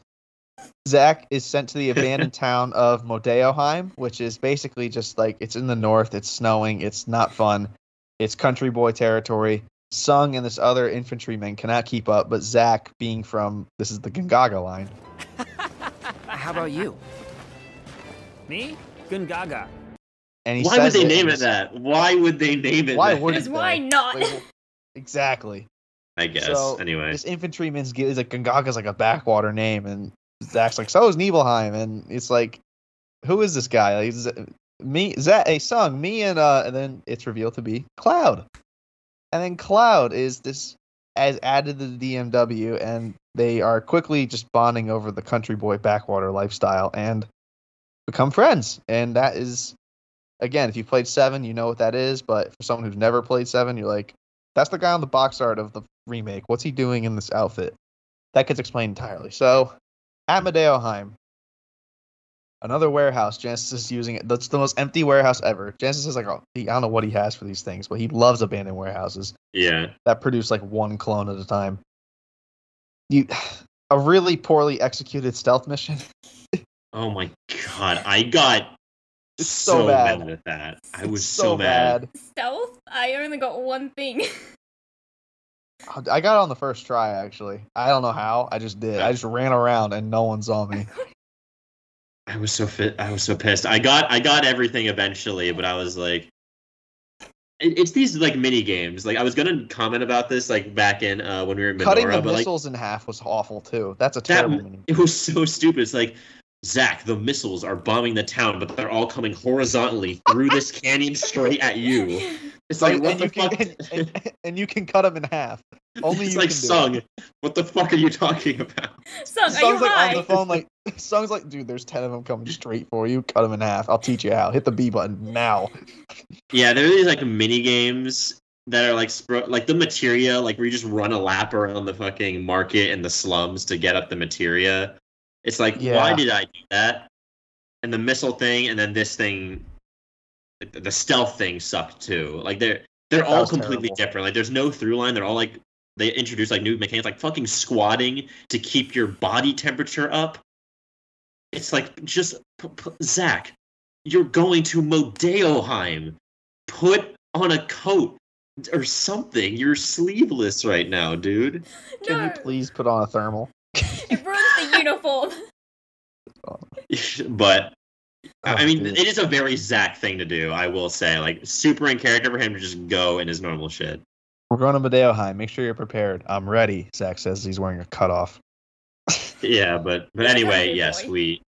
we make it to the warehouse. Is Genesis here again? I'm forgetting Oh yeah, he's now. here, baby. You know he's here. Of course. So you go into the facility and Genesis is kind of pissed at Hollander. Shocker, the guy with the sandals and the cargo shorts is a terrible scientist because Hollander can't stop the degradation, and they decide, hey, let's go find Genova cells, and you're just like, how do you know what that is? We don't even know what that is. That hasn't even been explained. What's a Genova? Like, that's another thing. Like Genesis knows all these things that he just shouldn't know. It just makes no sense. But they're like, dude, there is no such thing as Genova cells. Like no one knows where they are. And he's like, I'll go find them. And I forget how. So Hollander like uses Zach as a shield. Then Cloud tackles Hollander. Then Hollander again somehow breaks out. But Cloud's not really a soldier yet, so it kind of makes sense. But Genesis, who's weaker. He's weaker. This fight sucked. He's weaker from the degradation. It sucks because he takes away your DMW and can like cast an invincible barrier that you can't break through, and it's just the dumbest thing ever. But regardless, 30 minutes pass and you beat Genesis, and he seemingly kills himself. To which I imagine everyone playing was like, "This is awesome! Like, what a moment! This is great. The game's about to end." I knew, like, part of me thought, like, oh, is that where it ends? But then part of me was also like, we don't see a body, and like any character that falls into like, you know, darkness where you don't see them land on anything, like they're alive. He can fucking fly. Of course he's fine. Yeah, he probably as soon as Zach left the facility, he probably just flew up and was like, "Sight, guys, I'm out of here," and just gone. Yeah. But you leave the facility. Cloud and Sung are gone, and there's just this obvious like hole in the wall to the left of you that you didn't even know was there. And Zach's looking for Sung and Cloud, so he goes into there and he ends up into this bathhouse where Sung and Cloud are kind of jacked up, and they're like, Angeal is waiting for you because there's the Angeal monsters, and you're just like, oh my god, they're both here. Did you listen to the fucking answering machine? No, but our mutual friend Wooper was streaming it, and I listened to her go through all of them, and like, oh my god, I'm so glad I did not do that, because like the reward is like a potion, and you don't even need it at that point in the game. Yeah, I went halfway through because I was committed. I accidentally pressed B, and I had to start all over again. Yeah, no, I went to the chest and I got the potion. I was like, Zach would listen to 23 meaningless voicemails as he's trying to find the people who are killing his friends. I did. Yeah, I know you did. Come on now, we all knew. Come on, it was it was kind of funny because it's clearly some sort of drug handling ring. Yeah. It clearly illegal, and it was just funny to listen to. It was quite humorous, but yeah. Sorry, continue. Hole in the wall, bathhouse, Angeal monsters. Angeal's here. So yeah, you pursue Angeal, and you kind of get the backstory of Project Gillian, which Sephiroth thought was Project Genesis, but Project Gillian. That's right. Because Genesis is deemed a failure because he's dying, but Angeal is deemed a success because he can, replicate himself into monsters and basically is just like this perfect specimen, as he calls himself. He calls himself perfect. That's how you know this character's awful. Yeah. And he's the bad guy. But they were essentially trying to give him Cetra and ancient powers. I don't think Angeal has ancient powers, not like Aerith does, but he is a really strong soldier, but he didn't kill Gillian. His mom took her own life. Yep, that's right. I remember now. And Angeal kind of is just like in this mental headspace, like suffering and doesn't want to be this thing anymore, and decides to merge with his fellow Angeal faced monsters and become just this absolutely grotesque thing.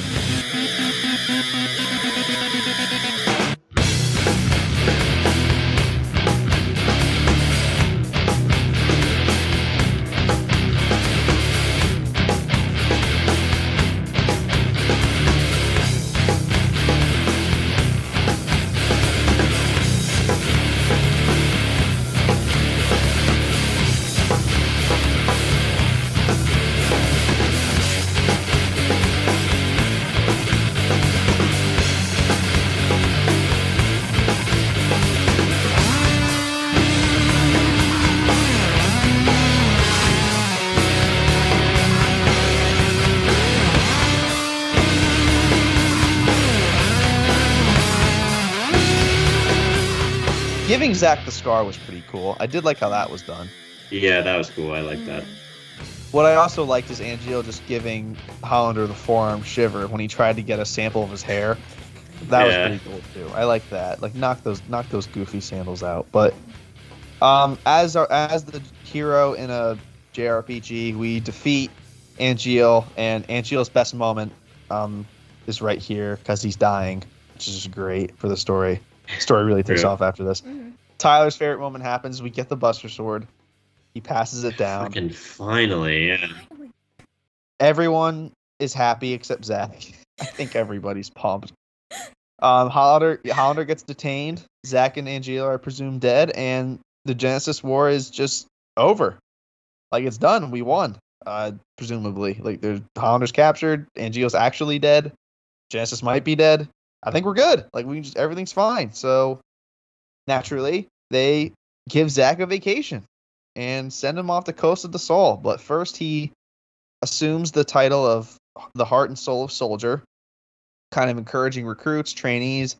This is where the time skip happens. Zack gets the longer hair. He gets jacked up. As Tyler once texted me, like, this is a guy who's seen some shit. Like, now he's a man. Yeah. Like, Zack the puppy is no more. Like, this is Zack the pit bull. Like, we're going in, baby. Like, this is Zack the Mastiff, baby. Like, that's right. The it's Mastiff. time to go. Black Lab. He's ready to roll. But conveniently enough, in quotes, the Turks and Zack's vacation line up perfectly. Like, how great is that? Getting some friends on your vacation. So, Cisne, Sung, who apparently doesn't own a bathing suit, and Zack are off to Costa del Sol when they are ambushed by Genesis copies wearing flippers and scuba gear. And you beat them to death with an umbrella. The most OP weapon, clearly, because you beat them with an umbrella. I love the sound effect of the umbrella, too. Yeah. It's great. That was a nice touch, but I was just fully, like, not understanding what was happening. No, it's just absolutely bizarro land. And this is when you find out, like, Genesis... Song speculates that Genesis is sending copies from the live stream, and you're just like, that can't be right. So, and guess what? Hollander's escaped from Junon. So we have to go to Junon, which Junon looks great, by the way. Love how that looked. And this is when you get the Buster Sword stance we'll talk about in gameplay. and you. Excuse me. Oh boy, Tyler, I feel Yeah. like you just carrying the fucking burden of this episode, but giving the story. I'm sorry, man. My memory's bad on this one. I guess I'm doing okay. Yeah, Junon's under attack from Genesis. Shocker, this guy won't go away. Yeah. Hollander is freed via an outside source who we don't know yet but we do find out because he's. I don't know. There's he may have had some outside help. So Hollander escapes. Is it revealed who the traitor is yet? I think it's revealed later. I don't think it's revealed here, but No, I believe it's later. okay. So yeah, we'll get to it when it's revealed later then, because I know when it's revealed, but I just didn't know if it was revealed here or not. Hollander escapes, and Sephiroth's like, "Bro, what the fuck? Like, what just happened here?" Like, come on, because he step was up the game. Sephiroth Yeah. is off to Modeoheim for some reason, but he's just here now in Junon, and Sephiroth has a really cool moment where he's like, "You have my permission to go back to Midgard and see Aerith," basically, and it's kind of like this, Sephiroth being a bro. Like, I really do like Sephiroth before he goes crazy. Like, he was really cool, and then in Junon, on the canon, he's back, baby, reciting Loveless. It's Genesis. He is back, better than ever. He was at Junon the whole time, but just didn't do anything. Yeah. I don't get it, but is this when the Genesis copies with the shotguns are introduced? Yeah. It is. Dude, the clip of the dude just like loading the clip and just going, that was so funny. I'm like, this makes no sense. Yeah, I remember. Those are they have a specific name, but they're like juiced up. They actually have Genesis's like red cloak and everything. Like, they fucking suck. They like knock you back and shit. Like they're a pain. They're a pain in the ass for sure. But yes, yeah, so Buster Sword, not a chance. No, Zach actually uses it. But Blunt side. yeah, that's true. True. The blunt side. That's true. Chapter 6 that's chapter 6. Chapter 7 is really short. It's basically just building Aerith flower cart wagons, I guess. Yeah. There's an Angeal monster, so Angeal seems to be doing shit from the live stream as well, which sure. Why not? Yeah, whatever, man. I don't know. Live stream does not mean death.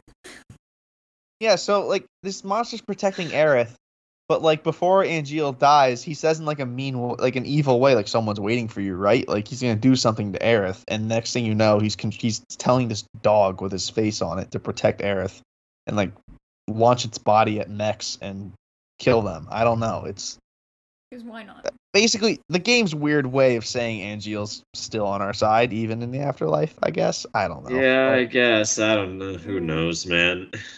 Yeah, so we build these flower carts for Aerith. She's not making any money on these flowers. It just Operation Midgar full of flowers, Watt full of money is just not going well in the beginning. No. Anyway. She hates the cart. Hates the cart. Hates all of them. We build like a futuristic cart. We build like a cute cart, a standard cart. None of the carts are working. This is your last chance to do any missions like in the city of Midgar, because after this, you're off to Nibelheim, where you find out Genesis has been doing like attacks on reactors, and he's targeting Nibelheim. We have to hit Nibelheim. So finally, we're here. The good stuff. For a little bit anyway. There's still some bullshit, but yeah, of course. At least we get the BS out of the way immediately. So chapter 8. The gang is going to Nibelheim. Sephiroth, Zack, and Cloud. And this is kind of like where all the big stuff happens. But Tifa is our guide to Mount Nibel. And before we do all that, you can do did you guys do the 7 Wonders mission? No. No. Okay, so there's like these 7 little clues, like these wonders. Like one of them's like the town water's red. Why is it red? There's a Phoenix materia in the well. Oh, that's one of the wonders. There's this picture that changes faces. Why is it changing faces? Because the guy flips it and has like a safe behind it. There's these 7 wonders. I didn't do all of them, but I did some of them. That's kind of like a little side mission. You can talk to Cloud, and Cloud will explain why he's not taking his helmet off. But you finally go to the reactor, and this is the big breakthrough moment where Sephiroth sees Jenova. He gets he's freaking out a little bit, sees the monsters. He's starting to figure it out, and they retcon Genesis into being the one who somehow knows all this shit about Sephiroth's backstory. Sephiroth catching Firaga was pretty cool. Just caught it, where Zack gets like exploded by it. Yeah. Sephiroth just catches it. That was cool. And then Sephiroth telling Genesis to rot was incredible. That was awesome. I'm like, God, a hero. I'm starting to see this guy's point. But yeah, no, that was a really good moment. I like that. The Genesis launches an attack on the reactor. Zack does his hero thing. Cloud, of course, gets messed up because he's a sweet little bitch. Tifa carries him back. Sweet little. What a descriptor. He's not the strong boy yet. We're all Not yet. Like, come on now. Fair. He's our sweet little yeah, we boy. have to. We get back to the Nibelheim Hotel. This is when Zack's like, dude, let's don't join Soldier. I don't even know what's going on, man. But yeah, this is when Sephiroth goes apeshit. He's in the manor reading these books, figuring out what's going on. Like just complete head case. You can open the coffin Vincent Valentine's in. That's pretty cool. I did do that. I got that. And I like, dude, we can. Zach's like, I'm like, dude, we can really use this guy's help. And Zach's like, we're just gonna let him sleep. We're gonna let him sleep it off. I mean, we're good. We don't need this dude right now. But on the 7th day, not only did God rest, but Sephiroth burned this shit to the ground. So, Nibelheim is just torched by Sephiroth because Sephiroth comes to believe that Jenova is an ancient and the last of their race, and their extinction is the humans' fault because certain ancients decided to live a human life and not, continue to pass on their ancestral powers, and Sephiroth blames them. And he believes he is the heir to the ancients and the one who's going to save the planet, and in saving the planet, he burns his village to the ground. Fantastic. None of that is actually explained in this game, though, right? No. Okay. It's just on the 7th day, and Zack runs outside the hotel, and the village is on fire. Yeah. And this is when the game actually has a halfway decent animation scene. Because it went from super fucking janky to, like, smooth as butter, and it's like, why is this not across the game? Yeah, you get the Advent Children Sephiroth in the fire scene, which I'm glad they used the Advent Children one because I'm dying to see what they do in Rebirth with that. It's gonna look so good. But yeah, Cloud's mother's dead. Tifa's father's dead. Tifa gets a giant slash across the chest from Sephiroth, and this is when Zack and Sephiroth fight. I think Cloud's on the ground back at Nibelheim, but he chases you like later while Zack and Sephiroth are fighting. Yeah. And the fight's pretty cool. I do like the fight. Yeah, I was freaking the fuck out. I was like, I was not expecting this. What do I do? You were like texting me, dude, how do I kill the materia? You're like, I don't know how to do the materia. And I was like, just cast the opposite spell. And you seem to be good. But when he used Draw Slash, I was not expecting that. He one-shotted me with Draw Slash, like, immediately. Like, I was not expecting that. But yeah. Zack fights Sephiroth. Guess what? He beats Sephiroth until he doesn't.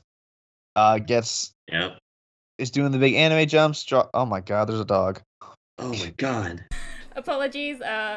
Just need to hold it for a minute.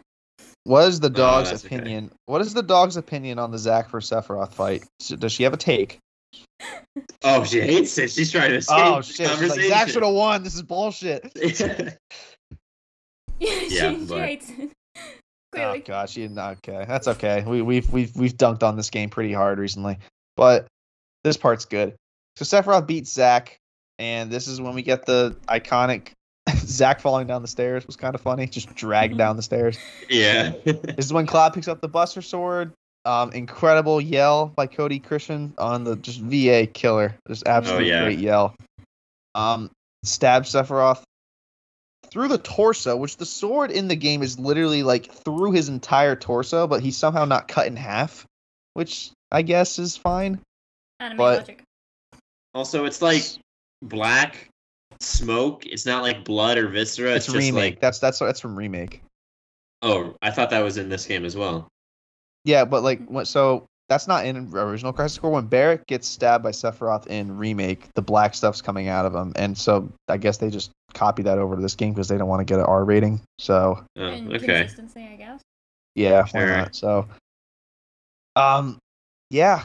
Then Sephiroth only takes Genova's head, which sure, and Whatever. Yeah. yeah, whatever. And then he stabs Cloud in the chest. Cloud does the thing where he leverages Masamune against Sephiroth and throws him into the life stream. And exactly how it happens in 7, a badass moment.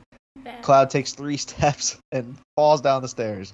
These guys just, I could not fucking believe that. Like Ozzy, you said like he's not a strong boy yet. He did all that shit as a normal human. He Yeah. did not have any like soldier cells or Genova whatever's in him. He just did that Yeah, no, to the most powerful soldier in existence. yeah, yeah, he did. He Just is- jacked him up. yeah. He's not soldier yet, and yet he's done all of that. And it's like, He's a hero. how did he get? How are you over- just an infantryman? Yeah. Apparently, he got Yeah, he- rejected because something to do with either he wasn't he was not able to take on the modifications that soldiers. He go didn't. through. He didn't pass the. So he didn't pass the physical portion of it, Yeah. like the physical attributes to being a soldier. How? It's willpower, man. It's willpower. Willpower. That's what makes him a hero. I guess mind over matter, sure, but like not only did he pick up the Buster Sword, which I thought it would be impossible for like non-soldiers to pick up a sword like that, Me too. Yeah, and then he used his own ribs and body to leverage a sword that going through said body to throw the most powerful advanced soldier. He's not even just regular soldier. He's got fucking, he's got the cells of a god in him, and he threw him against a wall and just set him on fire when he hit the wall, I guess. I didn't know how that happened. And then the best thing to Sephiroth ever happens. He just falls into the life stream and gets even more powerful. He's like, thanks, dude. This was That's sick. true. This is the best case scenario. but this is where you start But to yeah. see Cloud's power, and don't see No. I joke. It was sick as hell. I was like, fuck yeah, when that happened. Oh. That was Yeah, great. you see like the okay, this dude can be a hero. Like he's got it in For him. sure. Yeah, Yeah. Continuing on, Hojo, like you're kind of like faded out, and Hojo appears and is like, these two they'll be just great samples. And Project S is done, which is Project S is for Sephiroth. He's trying to make Sephiroth clones to essentially test the reunion theory, which isn't explained in this game, so I won't talk about it. We won't talk about it, but reunion is a very important word going forward in the 7 compilation world. Oh, really? They're- Yeah.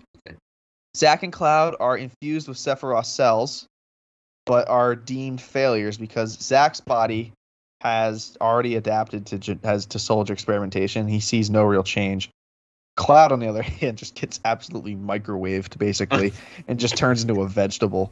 Yeah, And just They're just cooked, dude, like He's from cooked. head to toe. it's quite nervous- horrifying. Like Yeah. when you take in all of like the implications, like it is a horrific fate that has befallen Cloud Strife here. yeah. Oh god, yeah. 'Cause you He did such a noble thing, and his reward is just being absolutely cooked for 4 years Yeah, Yeah. and you from the sort inside of- out. You sort of see like the implications in Final Fantasy VII Remake when you visit Jess's house. Jesse's house. Yeah, and that's where you see like what would happen, and yeah, so this is showing Cloud in the middle of this fucking shit. Like he's Yeah, you're cooked basically to seeing- shit. He's a Yeah, you're vegetable. seeing what happened. Yeah, you're seeing what happened to Jesse's dad happen to Cloud. Essentially, just get absolutely fried, Yeah. cooked on 350 for 4 years.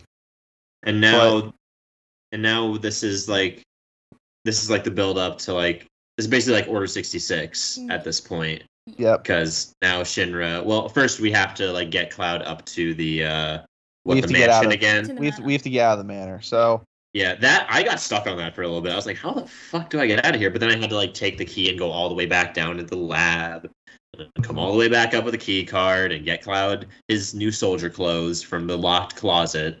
yep. Hmm. So we're seeing the transformation happen, right in front of our eyes of this. How he portrayed this image of himself. Yeah, how he built this false image through all these like probably flashes that he was seeing when his brain was just fucking soup. I don't know how they escaped because like Angeal appears, but how did Angeal doing? He's dead. How did they escape? No. This you can explain this away when you get to the final chapter. The final chapter. Literally when- the final like 2 minutes of the game. Yeah. When it gets introduced about that thing Angeal left behind, it could be that thing coming in and saving Zack, and Zack saves Cloud.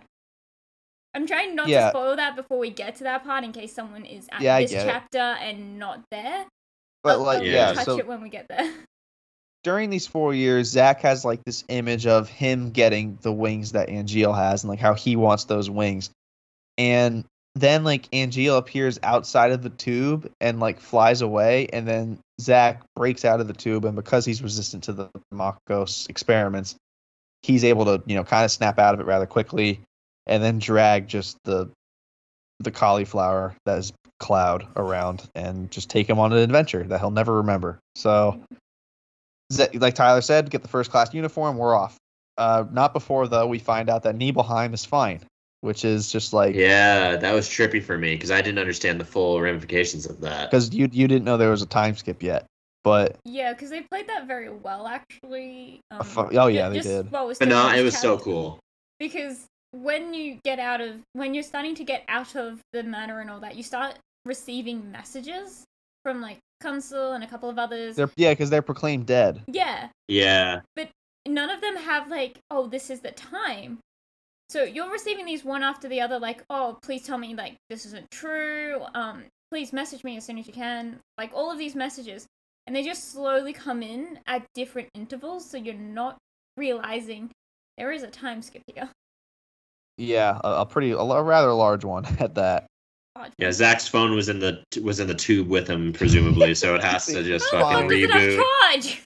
Yeah, right. It's a fucking Nokia, bro. Like, it's a fucking flip phone. They're fine. They're immortal batteries. Yeah. Zack's tweeting from inside the tubes. Yeah, we drag Cloud out to Nibelheim. This is the part of the game that I remember the most, because it was like, because then Shinra troops come. When you're looking at this like fully restored Nibelheim, you're like, wait, what the fuck is happening? Shinra comes in, and this is the Order 66 moment. It's like, kill Zack, and they're trying to take Cloud. And it wasn't hard, but it was stressful. It was like, you actually see a soldier dragging Cloud away. Oh yeah, you had to move. Like, you couldn't mess around. You had to go. And you had to, like, quickly jump back and forth between the different soldiers that were coming in order to get to him in time. It was a cool sequence. I like that a lot. It was a cool Order 66 is such a good way of describing it. I never thought of it that way, but like, it's perfect for this. It is perfect, and that scene is actually quite... I do find it intense, actually. But that's because I was... The whole end game's pretty intense. Yeah. Ironically enough, except for like the final boss fight with Genesis, like, I thought this was pretty intense. Like, they could have left that entire fight out, and I thought this would have been fine. But you still have to put a bow on that whole storyline, I guess, which, for better or worse. Yeah, what were you saying? You said you didn't find it as intense, Ozzy? No, because I managed to bullshit my way through this fight, actually, because at this point, like, I'll get into how I played this game a bit, but I played it more as a mage, which is BS for me. I love swinging the sword as Cloud, and I hate using materia when I'm Cloud. But as Zack, I hated how... I couldn't disagree more. I hated how he swung the sword, so I put so much... What? His technique blew, so I just used materia. Yeah. Fucking sucked. He felt so weak. He was the worst technically proficient soldier I've ever seen. How'd this guy... I will say, no. Class? Yeah, at parts of the game, it's like, I am doing pixels to this. I'm swinging around this giant sword at this infantryman, and it's doing nothing. It's like, come on, man, give me something. And that's the thing, was I found out very early, like, back in one of the Genesis fights, that, his swinging that sword was piss poor. You do maybe barely any damage, and that was with me maxing out as much of my, like, gear to go towards swinging a sword, and it didn't work, so all of it went into magic, and all I did was fireball. Dark Faraga, everyone. Dark Faraga, and then turn around, Dark Faraga for you. And now we have a potion and Dark Faraga. That's it. I love that. Shadow Wizard Zack. That's good. I like that. Yeah, I couldn't disagree more. I love using materia in every game for the most part. And I think Zack is a technically proficient, great soldier. So, Ozzy, I don't know where you're getting your critiques from as far as his technique, but I think he does great. I think the proficiency mechanic kind of blew. Like, It just I takes did- so long to get I up. had no fucking idea how to, because I was like doing the stance and I was doing the thing and it did good You have damage. to kill It was the like, enemies. It was like you have 0.1% proficiency now. I'm like, fuck you, dude. By the Come way, on. Finish the chapter game 6 on and there's 8 hours left. 0.3%. That's it. Yeah, I that's where barely- I was. Oh, I'm at like Well, I think I was like 0.5. I was like 0.5%. I'm like, this fucking sucks. I'm at like 41% right now. So you have to kill enemies with the stance. So you have to kill enemies and use commands, which we'll get into. But Okay. so We yeah, you saved mentioned this order. You mentioned this Order 66, and it's because Shinra tried to cover up. I don't know if it's explained, but Shinra's covering up the Nibelheim incident because, again, not a great look that their hero went nuts and just Rogue, burned the yeah. town to the ground and killed everybody. So everyone in the town is a paid actor from They work for Shinra, and they are obviously led to believe they are paid to lead you to believe that nothing happened to this town. Zack is the only one who knows of the events because even Cloud was there. Cloud is not in the state to be talking at the moment. Yeah. And Zack does know what happened. So they're after Zack to eliminate him, which I'll ask another question later once we get there. But then we get another mini game. We get like the sniper Zack, like Call of Duty sniper Zack. That was kind of cool. I liked that. Yeah, it was You're- okay. You're But on the run, and Cissnei finds you. And Cissnei threatens to like eliminate Zack, which she has no shot of Not eliminating a Zack. chance. Zero. She threw the shuriken, and Zack like blocked that thing with his like right arm, and was like, "Dude, like don't even try." And Cissnei finds out Zack's protecting Cloud, and that he's the other sample that's on the run. Cissnei then gives you a motorcycle with, conveniently enough, like a little like kiddie car for Cloud Sidecar. to go ride Yeah. in. Yeah. And you're on the highway. You're cruising, and Genesis appears. Fucking Genesis. Why the fuck not? And a Genesis copy eats Zack's hair and just dies immediately. Yep. It Just just- degrades immediately. Instantly. Because Genesis Oh, yeah. somehow knows that Zack and Cloud got the Sephiroth cells, but Zack was immune to them, so they didn't do anything. But Cloud, however, clearly had an effect on him because he's a prune. So they are now after Cloud, who can save Genesis's degradation. Also, Hollander took Genesis cells. Like, what is going on? Like, now Yeah, he has a like- wing. His wing's pathetic. It's horrible. Like, it's I don't Yeah. know. Yeah. But Tyler, this is it, baby. The line. Yeah, go on. Sidecar pulls up to the village of Gongaga, where Cissnei is waiting because they thought that would be Zack's first stop because that's where his parents live, and it's too obvious, which obviously that's correct. But this is where Genesis and Hollander, who is now a Genesis copy, as I explained, attack, and you finally get the option to kill Hollander. And God, does it feel good to finally Yeah. work with Zack. God, that felt amazing. I used so many command attacks just to drag that fight out and make him suffer. It was And this like Angeal copy has been flying around and like protecting you this entire time, protecting you and Cloud, and like Zack actually thinks it's Angeal, but it turns out to be Director Lazard, who is also the one who freed Hollander from Junon, and it's like, what is you need to die too, honestly. Yeah, I gave up here. I was like, are you fucking kidding me right now? Yeah. Yeah, so like this dude who's been in a suit the whole game is now like Angeal replicated, and I don't know. I really don't. I don't know. It's so I kind of weird. checked out after this point with the story. I'm like, dude, like let's just get to the end, like please. Yeah.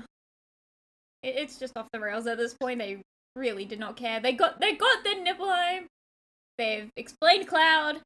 They're only after one last thing, but they're like, it's too short of a game. We need to keep going. Just keep throwing Genesis at it.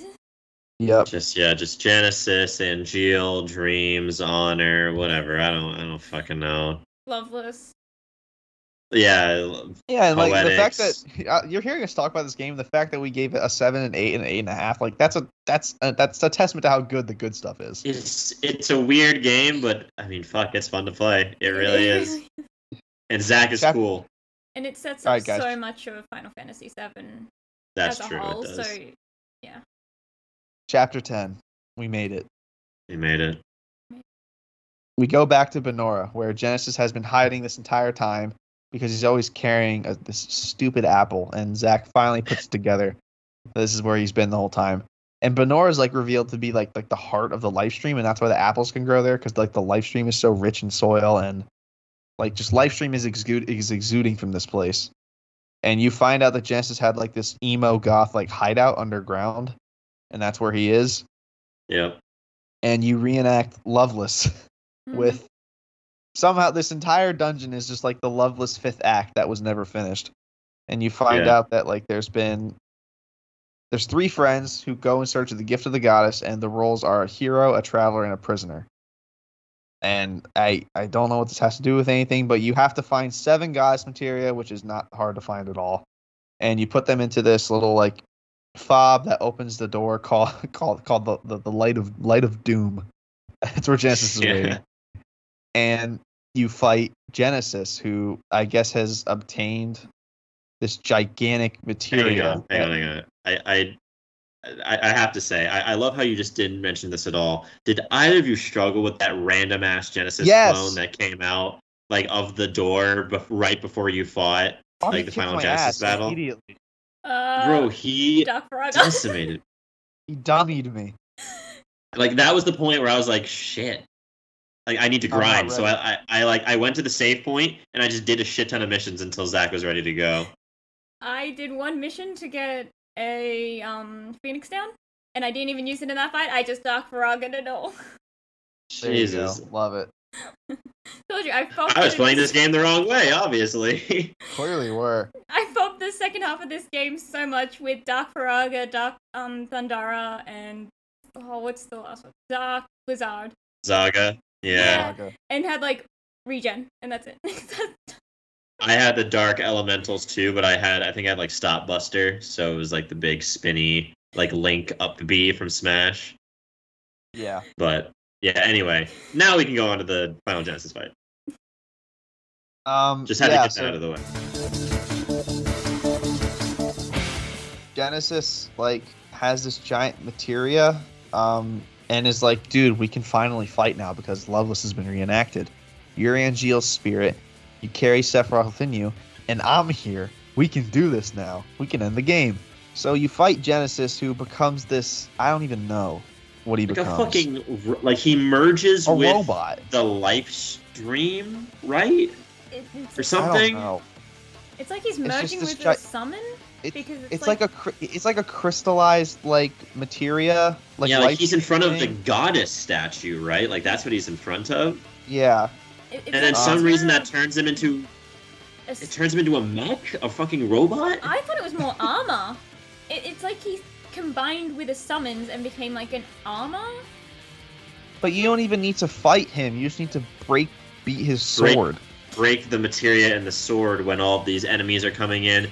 It was a tough fight. I actually kind of liked the fight because you had to use different strategies against the whatever the fuck they were called. They're these winged like reapers or whatever that came in. They're either weak to magic or like physical attacks, and you kind of have to. Did you use magic on the physical attacks? Ozzy? At first I did, of course. When Ozzy found out she had to swing the sword, she's like, I'm out. I'm not playing this anymore. No, I finished it. Just Dark Faraga. No, she didn't even swing the sword. She still killed him with Dark Faraga. Did you have like 9,000 MP somehow? Like, how did you unlock that? Like, how did you unlock that setting? Yeah, Dark tell us. Firaga is not even the best version of Dark Firaga. It's Hell Firaga. I like how she's like, I spammed this mid materia and beat the game. Like, how is that possible?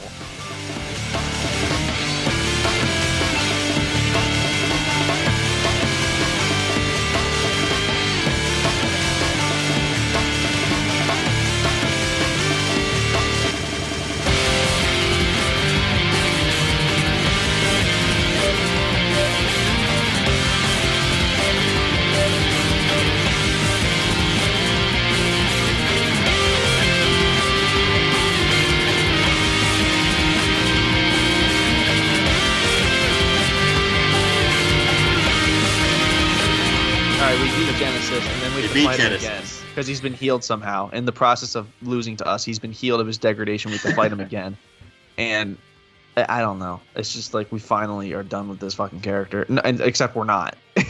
Yeah, nope. We're not Not yet. I'm close to done. Zack then drags Genesis's unconscious body to a campsite where Cloud is sitting in this chair for some reason. Yeah. And Found a trap. Genesis is on one side, Lazard's on the other. Like, everyone here is dying. And Zack is, like, giving him a toast with an apple. And Genesis out of nowhere asks if it was good. And you're just like, how are you alive? How? I was so mad. I'm like, Zack, fucking kill him. Zack won't please. kill him. He just won't kill him. But I don't think he's actually dying in this scene. Because I haven't mentioned it during like every other chapter, but during the chapters you slowly see the red like jacket he has on. Degrade. Yeah, slowly degrade, which is showing off his degradation over time. And then in this scene, it's back to just fully fixed. He was healed. He was healed by the goddess materia, is what's implied. Yeah, or somehow Which, bullshit. But what a waste of materia. he no Yeah, longer is seriously. in late stage degradation like he was when you first see him at the start of this. Like when you meet him in this chapter, he's now fixed, and like that's the point of like the whole seeing his jacket slowly degrade is to show his degradation area. Yep. So he's Yeah. no longer dying. He's just really fucking worn out and wants a nap. Yeah, I guess. He took a quick I snooze, just- saw I the just- apple, and he's like, I gotta get to work. Like, he killed so many people. Oh yeah, he did. He's a Like, terrible so many fucking, like, directly and indirectly, just killed so many people. Like, Zack, you are, like, please kill him. But no, he leaves him there. He leaves him there, and Lazard dies, I guess, Thank right? God. Yeah, Yeah, because Lazard and Lazard like went to fight off something, and then that's how the Aerith letter gets there. The 89th Aerith letter. Oh, right, yes. But What I'm do you reading mean here in 4 years? I'm reading in the wiki right now that Zack beating Genesis, like Lovelace was reenacted because Genesis was the prisoner, Angeal was the wanderer represented by the copies, so I guess Lazard was the wanderer, and then Zack is the hero. Like, what is going on, dude? Yeah, it's just so it's so convoluted and just not fun to really try to piece together. No, not even a little bit. So, yeah, like you said, it's been 4 years. This is when we get the big time skip, and we head towards Midgar. But after we leave, Lazard dies, the letter's read, and then Shinra choppers come and take Genesis off, which we'll get into So does that that later. mean? So does that mean Genesis is alive? Like, he could show up at any time? Yeah. Yeah. He so during the events of I Final don't Fantasy like VII, that at all. during the events of Final Fantasy VII, he was technically alive. Is he just never- still? Yes. Yeah. Like, he could show up in Rebirth or in, like, the training sim or, like, You know anywhere. what? Let's just do this now. I have this in the notes. Let's just do the quick origin of Genesis, the character. Okay, just so I can sure. explain. That's a good idea. So here, before we get to the way end, which this last part's the best part of the game by far, but here's the origin of Genesis, the character. So he was created as a collaboration between a J-pop star named Gact and the game's lead producer. So Gact sang the song Redemption, which is the theme music for Dirge of Cerberus, which came out a year before Crisis Core. So a sequel to a sequel of Final Fantasy VII came out before Final Fantasy VII's prequel. It's all fucked up. Yeah. You can just tell from the start we were doomed. And Genesis is in Dirge of Cerberus. He's in the way end. When you defeat Wise, he flies down with the Black Wing and like carries Wise away. Similarly, how he flies away in Chapter 2 of this game. So he's in the post credits. A character you've never met before, looking like a J-pop star, is in the post credits of the final piece of compilation, timeline wise, in Final Fantasy VII. It makes no fucking sense.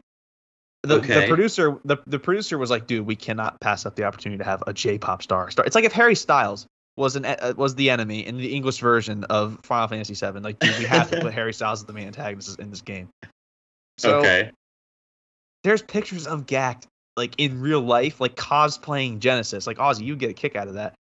So it's just weird. And there's an exact quote. I went to eat with him one time, referring to Gact. I went to eat with Gact one time and described the Final Fantasy VII universe in rich detail. And it turned into this process of collaboration, creating the character together. So a J-pop star having influence on a video game character for a beloved IP. Not good. Not good. They went to the studio and recorded the Japanese voice with all that in mind. So he really was a creative partner in all of this. And we really wanted the connection between Dirge of Cerberus and Crisis Core. Genesis's motivation stems from wishing to obtain a similar status Sephiroth has reached and to find the gift of the goddess. Which just, like, What? they wanted to connect the last piece of timeline material with a prequel to Final Fantasy VII, and he has made no appearance in between the two bigger projects, Final Fantasy VII, the actual game, and Advent Children. What is going on? It makes no sense. Yeah, no, my brain And he's hurts. alive. He is alive. The biggest crime in this game is that of all the characters to live, he lived throughout this entire game, and you've killed him like 4 different times. He just does not want to stay dead. No, he won't die. Like Like we were I talking about cannot Cloud believe- having willpower when he threw Sephiroth in the live stream. Dude, Genesis is a different breed. He's got that dog in him. seriously, it is kind of. I just cannot believe it. Like, I don't think he belongs like in any of this like new Final I think Fantasy. he's gonna be. stuff. I am terrified he's gonna be in it. He's gonna be in it. Because, I mean, why would you do Crisis Core other than one to set up Zack? But you've left someone clearly alive that you could have easily killed. Yeah, he's show gonna up. be. They already referenced Deep Ground, which is where he goes at the end of this game in Remake. It's the DLC. You fight Deep Ground. Nero, the character in the wiki who goes to pick up Genesis, is the final boss of the Intermission DLC. So they're already setting up Genesis popping up in Rebirth, or worse, the way end of the game. When you return to Midgard, maybe he's a boss there. But the less Genesis, the better. In Remake, Rebirth, like, they've done a really good job Yeah. writing the characters of Remake. So I trust the writing staff a lot more than I trust this one. But still, like, Genesis just doesn't belong in this story. I think he's better off not in it. So that's kind of Genesis. Had to get that off the chest. That's, yeah, just disaster from start to finish, in my opinion. But And I still felt- somehow not the worst of the bunch, which is a really hard low bar to climb over. Yeah, true. And I also felt like they didn't really touch on much about him wanting to reach Sephiroth's status. More times than not, it's Loveless and Gift of the Goddess. Like, very rarely do you Yeah. hear, I want to be the same status as Sephiroth. You don't know his actual motivation. Like, Yeah. he doesn't have one. He No. just makes copies of himself because he can, and it just Yeah, causes it's some just- havoc. And to quote Loveless at you, because Loveless. Yeah, I don't know, but okay, let's get to the best part of this game, which is Carried off in a helicopter, off he goes to ruin Yeah, Final and Fantasy then- in the future. Yeah, exactly. And then the big cry moment of the game is about to happen. Mm-hmm. So here's another thing. Did you guys pick up on why the Turks wanted to save Zack? No, I just thought Sung was like, he's a bro, and I gotta help out the bro. I think so too. So I'm reading this straight from the fandom wiki. Sung mobilizes the Turks to find Zack and Cloud before the Shinra army does to save him, but before Zack can reach Midgar, the Shinra army tracks him down. So I don't know why the Turks wanted to save him, because the Turks work for Shinra. And if they bring Zack to Midgar Tower, like, they're gonna just kill him there. But are they bringing him back to Midgard Tower? I thought they were gonna go and like get him the fuck away. I thought they were going to put him down maybe in the Sector 5 slums with Aerith. Because Yeah, because I feel in like Remake, there's going to be something fun there. in the Remake DLC where he lives, he goes to the Sector 5 slums after he survives what we'll get into here shortly. But I always found it fascinating the Turks were trying to save him, but I never understood why. I don't think it's explained well enough. I feel like the I mean, he just made friends with Cisne and Sung, right? Like they're just friends. And Sung looked after Aerith for a while, so like, maybe it doesn't go deeper than yet. He's a bro, and I'm in the digital mind wave, so let's go save him. Like, Yeah. Like, if you're in the DMV, well, I guess Genesis is in the DMV. Never mind. Apocalypse. My point is moot. Yeah. and Angeal is, so I mean, yeah, never mind. Yeah, never mind. My But- point is moot. Yeah, this is the big cry moment. The price of freedom is steep.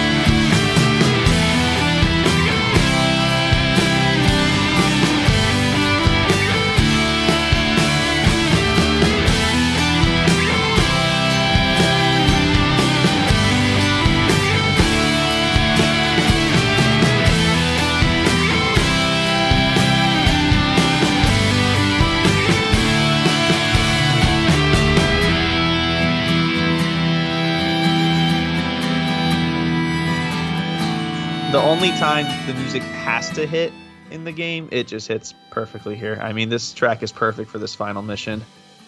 Tyler thought it was like a Kojima, like literally fight until your health bar hits 0. I will use every potion ever.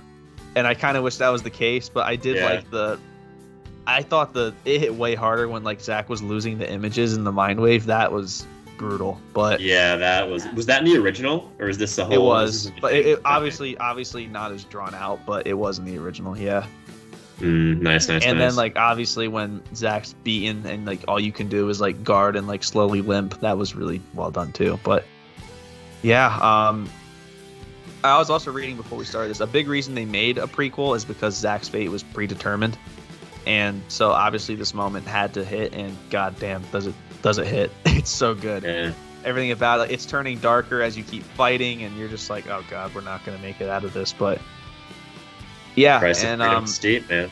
That's such a good line. Zack passes the Buster Sword to Cloud, who finally snaps out of it, and Zack dies, and Cloud makes it back to Midgar. Another great stream by Cody Christian. Love that guy. And very good. And then the real hero of the story, Angeal, flies down from the live stream to take Zack with him, and that's kind of it. And then Cloud goes off to Midgar, and Final Fantasy VII begins, which is kind of crazy that like Final Fantasy VII begins literally days after all this just happened. Yeah. But, hey, the boy recovered quick. Oh god, he snapped right out of it. Yeah. He saw that sword and he's like, dude, let's roll. He's like, I am now Zack. Let's go. So we have Angeal, who wouldn't use the sword, Zack, who only ever used the blunt side, and now Cloud, who's just going to do whatever he wants with it. Like, finally, we hit the pinnacle. Finally, we have someone that will use the fucking sword! Exactly. But that's the story of, I guess, that's the story of Crisis Core. As you can tell based off our narrative and talk about it, kind of wild, but the stuff it gets right, the Nibelheim incident, the Zack's escape, and the final stand nails all that. But God, if it doesn't have some hiccups and questions along the way, and like it's not even like charming. It's just like, what is going on? But it's also so bad it's good at times, which we talked about too. Yeah. So yeah. Do you guys have any thoughts on the story before we kind of get into other things here before we wrap up?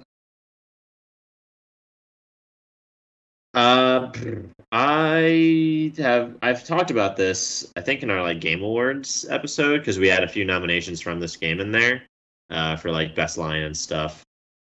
Price of Freedom had to be in there for that nomination. But I think the best thing this game does is Zack. Like it produces the character of Zack, and despite like it produces it despite its writing, which is impressive in that I don't think it was intentional to be that way, obviously. No.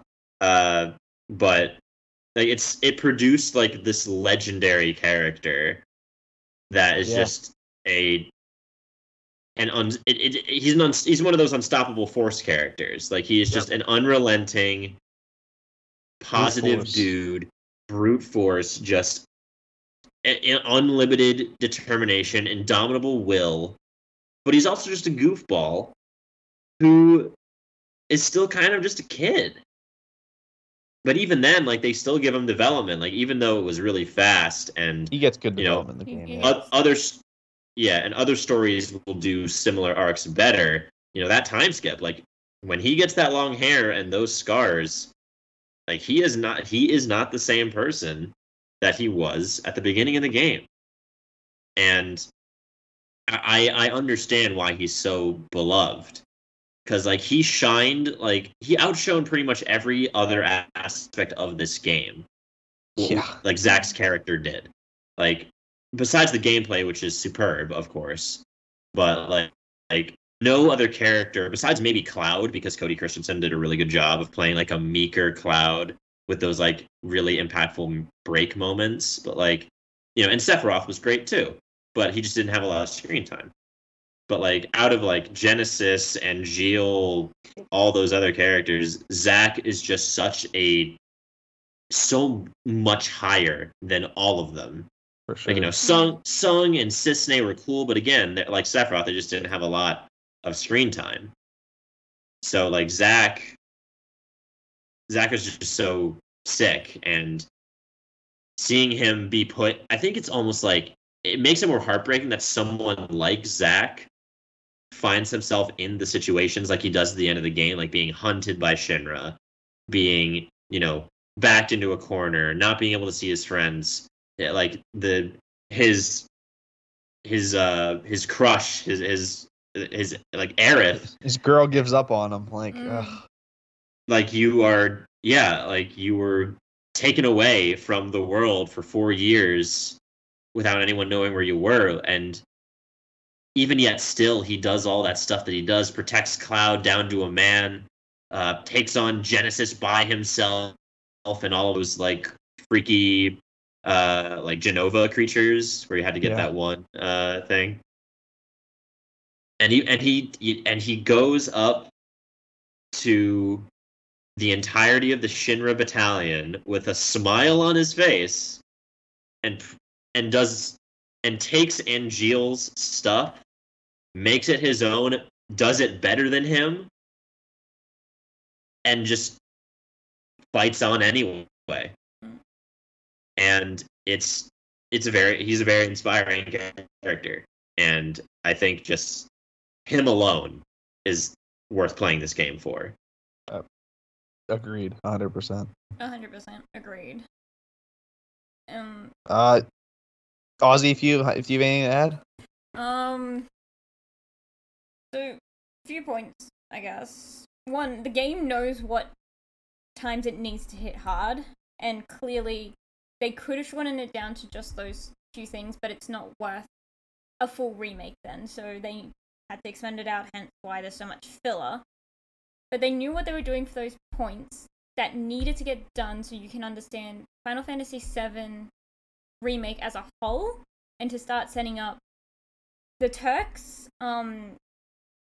This is just what I got from it, was Cissnei near the end kind of shows off. She's very sick of the Turks' life. She's very sick of like the things she's been told she has to do. She offhandedly mentions, I haven't even told Zach my real name. So that's starting to bring up, like, she's one Turk, but quite a few of them are doing things that Shinra probably won't like, or Shinra doesn't know of. So it's starting to show, like, these guys are sick of what they're doing. They want another path, hence why I think they may have wanted to go save Zach, because they can see that Zach may be a way to get out. They save Zach, they get him out, they get themselves out. That's just what I think. It's also that they also show that in Remake too, with Reno and Rude when they dropped the plate, which was really well done. Yeah. So it's keeping that consistency of the Turks are really done with this. Like, they get the short end of the stick. They're thought of as the worst. Everyone just loves the soldiers. They want out. I love that Cloud came back. That's my favorite. I love Cloud. And they did set him up so well in this, as it shows off him in his, like, meek form.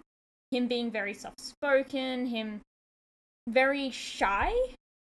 Not really that overly sassy Cloud we get. But it shows, like, where he picks up part of his personality from, which is from Zach, who is very well written, like you've said.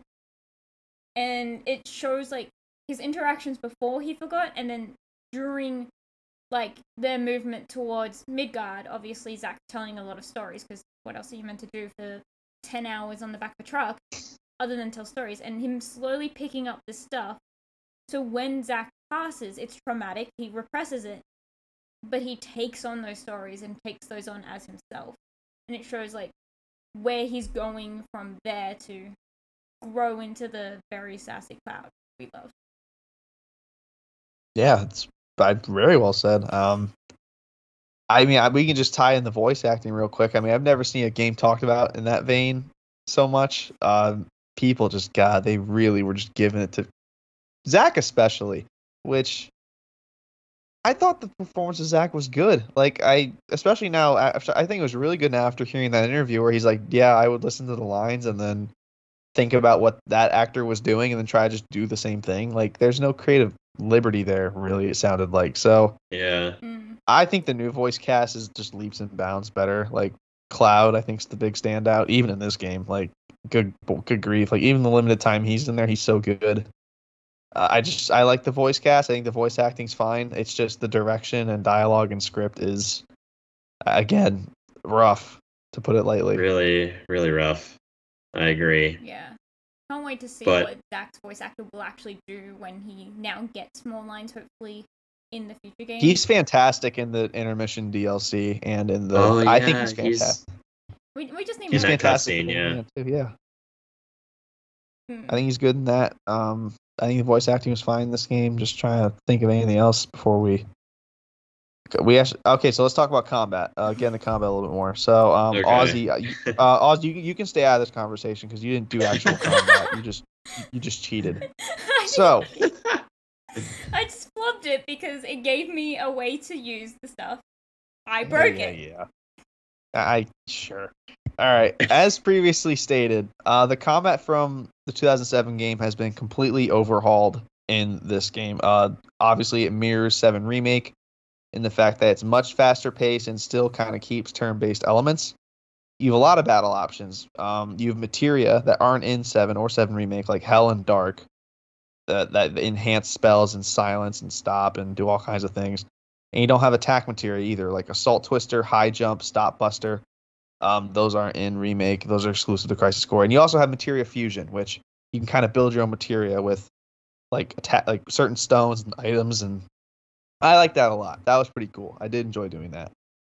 Also mentioned was the DMW, which is the slot machine type thingy, as I so eloquently described it, which has characters and numbers and gives you boosts, limit breaks, level ups, and it runs continuously during each combat encounter and runs off of SP, but you never run out of SP, so don't worry about that. Yeah. And there's also I didn't even know it ran off of SP until just now. So Same.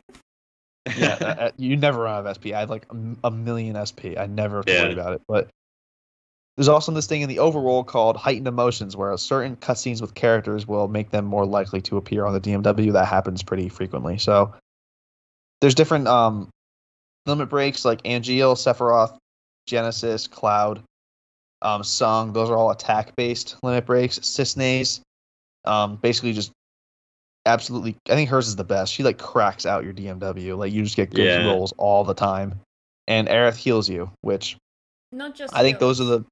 She also tops up your MP and. Oh, that's right, and AP. She also sends it like beyond the limit. Yeah. Yeah, she beyond the breaks limit. it. So if Yeah, you she really. Yeah. Healing wave is busted. Yeah, if you manage And to they get also it have at these- least twice in a row, you're pretty much golden for most of the major fights as well, which is another way I actually flubbed half of it is that I managed to get her twice. And There's some good Jesus, rolls. what? You go to Vegas? Jesus I know, Christ, good grief. Ozzy. Play the Australian play the Australian lottery or something. Like good grief. But I wonder if there's a Crisis Core slot machine based on the DMW. I'll be there tomorrow with Ozzy winning all the money. That'd be funny. That would be. They also have summons. You can enter like summon mode, and then that's how you get your call on your summons, like Bahamut. All the summons you basically beat in the missions, you can then get materia for. And then they also have like Chocobo mode, Kate Sith mode, hell yeah, Tomberry mode, and those like basically boost your materia and level you up and give you all kinds of good boosts. So the DMW is like basically only your friend. It can't hurt you really in the game. It only gives you boosts and like actually comes in handy a lot in this game. Like really can bail you out in some situations, which is really good. Also previously mentioned, when you acquire the Buster Sword in Chapter 6, Zack can take a battle stance, which for everyone who's played Remake, just think of Cloud's Punisher mode. It's just that, but in Zack's form. There's no counter. Instead, it automatically guards. You can do strong attacks, and you can do commands out of it. And it is an automatic critical hit if you do attacks and commands out of the battle stance, which is fantastic for gameplay. Cool. It really helped me out there. And I didn't know Cody, that. you've played with it a lot more than I have. I found that, because I did use it like maybe once or twice, I found after 3 or 4 attacks, it would drop out of the stance. Is that what it's meant to do? Or have I fucked it? So if you don't do so it's like timed. You can't just stay in the stance forever. But like if you constantly keep refreshing it, you can just keep doing attacks and commands out of it. But If you get the proficiency up, you can eventually break the 9999 cap the damage does. So I do like 35,000 damage now. Like I'm just absolutely like broken. So Who needs a sword?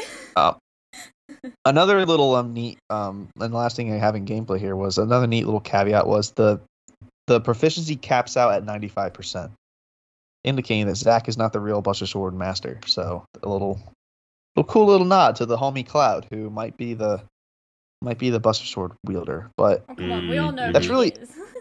I guess of it's not. course. What was Angeal's proficiency like? 22. Not even that. I mean, he What never mine was used at it, the so end. yeah, He there got you go. like, it would have been awesome. Like when he cuts the monster in half in chapter 1, he gets like a 0.1% boost, and it's like he's proficient, baby. But He was me, Oh, 0.3 by the end of the game. 0.03. Zach, take this. I can't get proficiency up.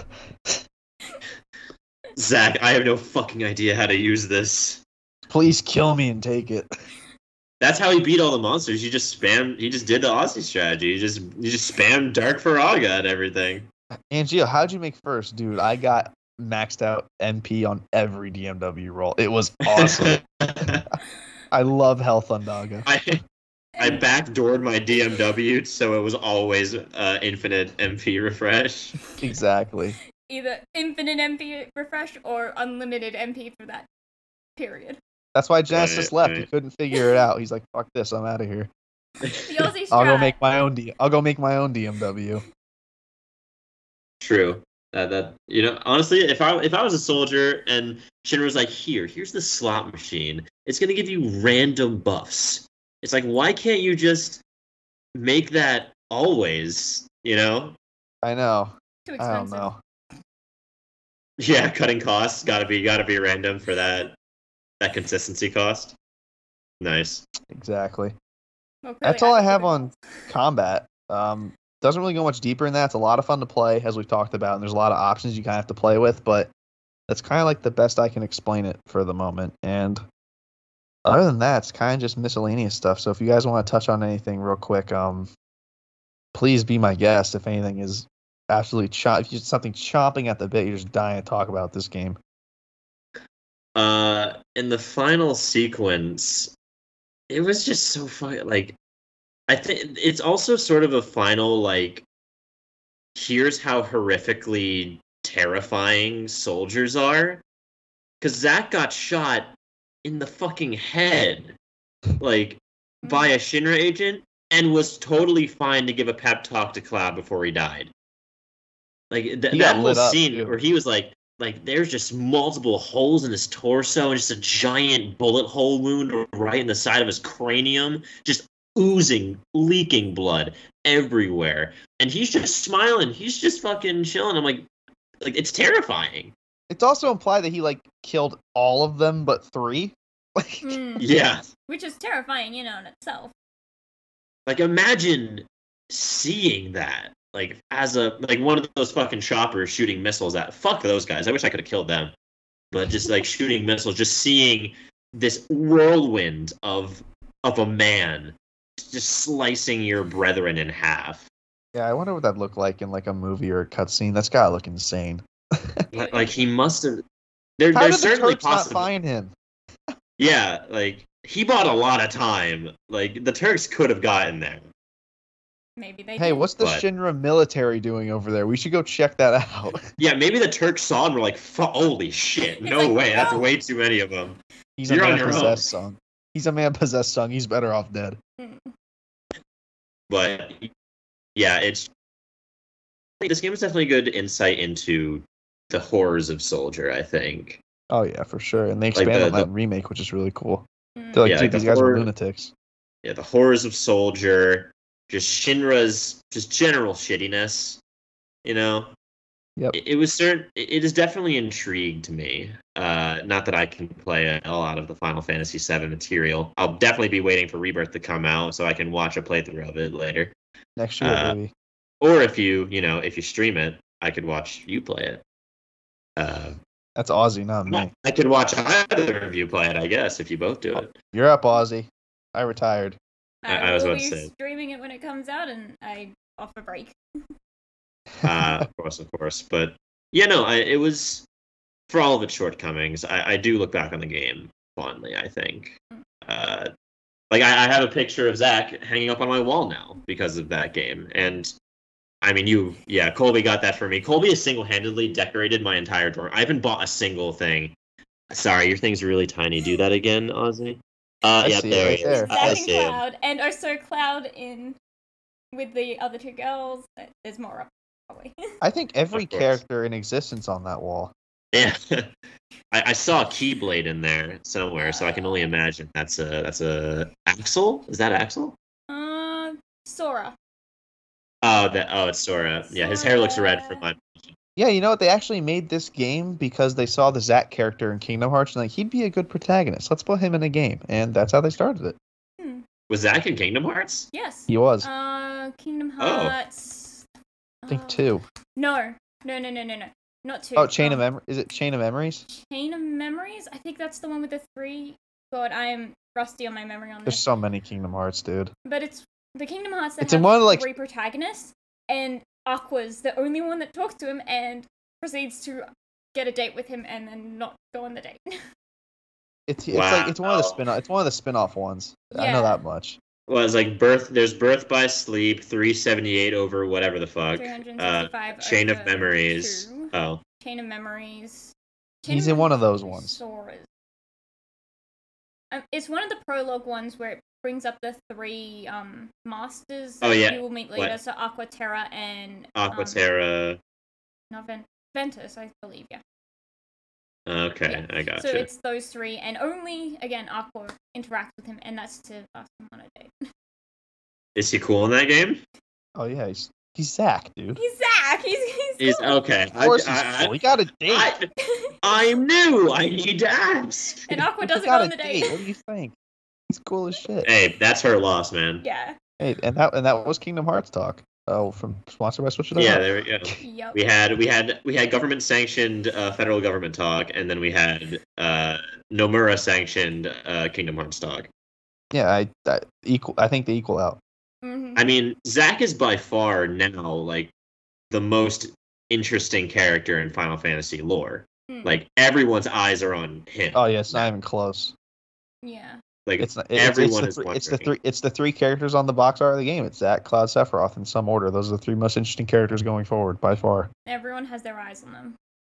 And now, I mean, the story of Remake, I almost feel like has the potential to be as batshit crazy as Crisis Core, but hopefully in a better way. Because now we're dealing with multiple timelines, convergences, and fate, and the whispers, and time Yeah. travel, possibly from Sephiroth's end. It's gonna be weird. So Yeah. it's going to be weird, but if it takes all of that to get Zack back into like a main role, it's got to be worth it, right? I need Zack combat in the next game. I just need it in my life. Yeah. I need inject it into actual my good veins. Zack combat where I'm not just using spells. I love Zack, and early game Zack with a sword was fun. But after he got the Buster Sword, I ended up just finding that spells work better. And Ozzy's gonna hit square and not like how Zack swings the sword and be like, I'm done, I'm not playing this game. Like we're gonna skip Nope. past this. Control Nope, it I'm down. done. Nope, auto Thanks for coming to the auto stream. battle. See- Auto battle. I feel like they're going Thanks to for do him coming more out, justice, Geeklinks. though.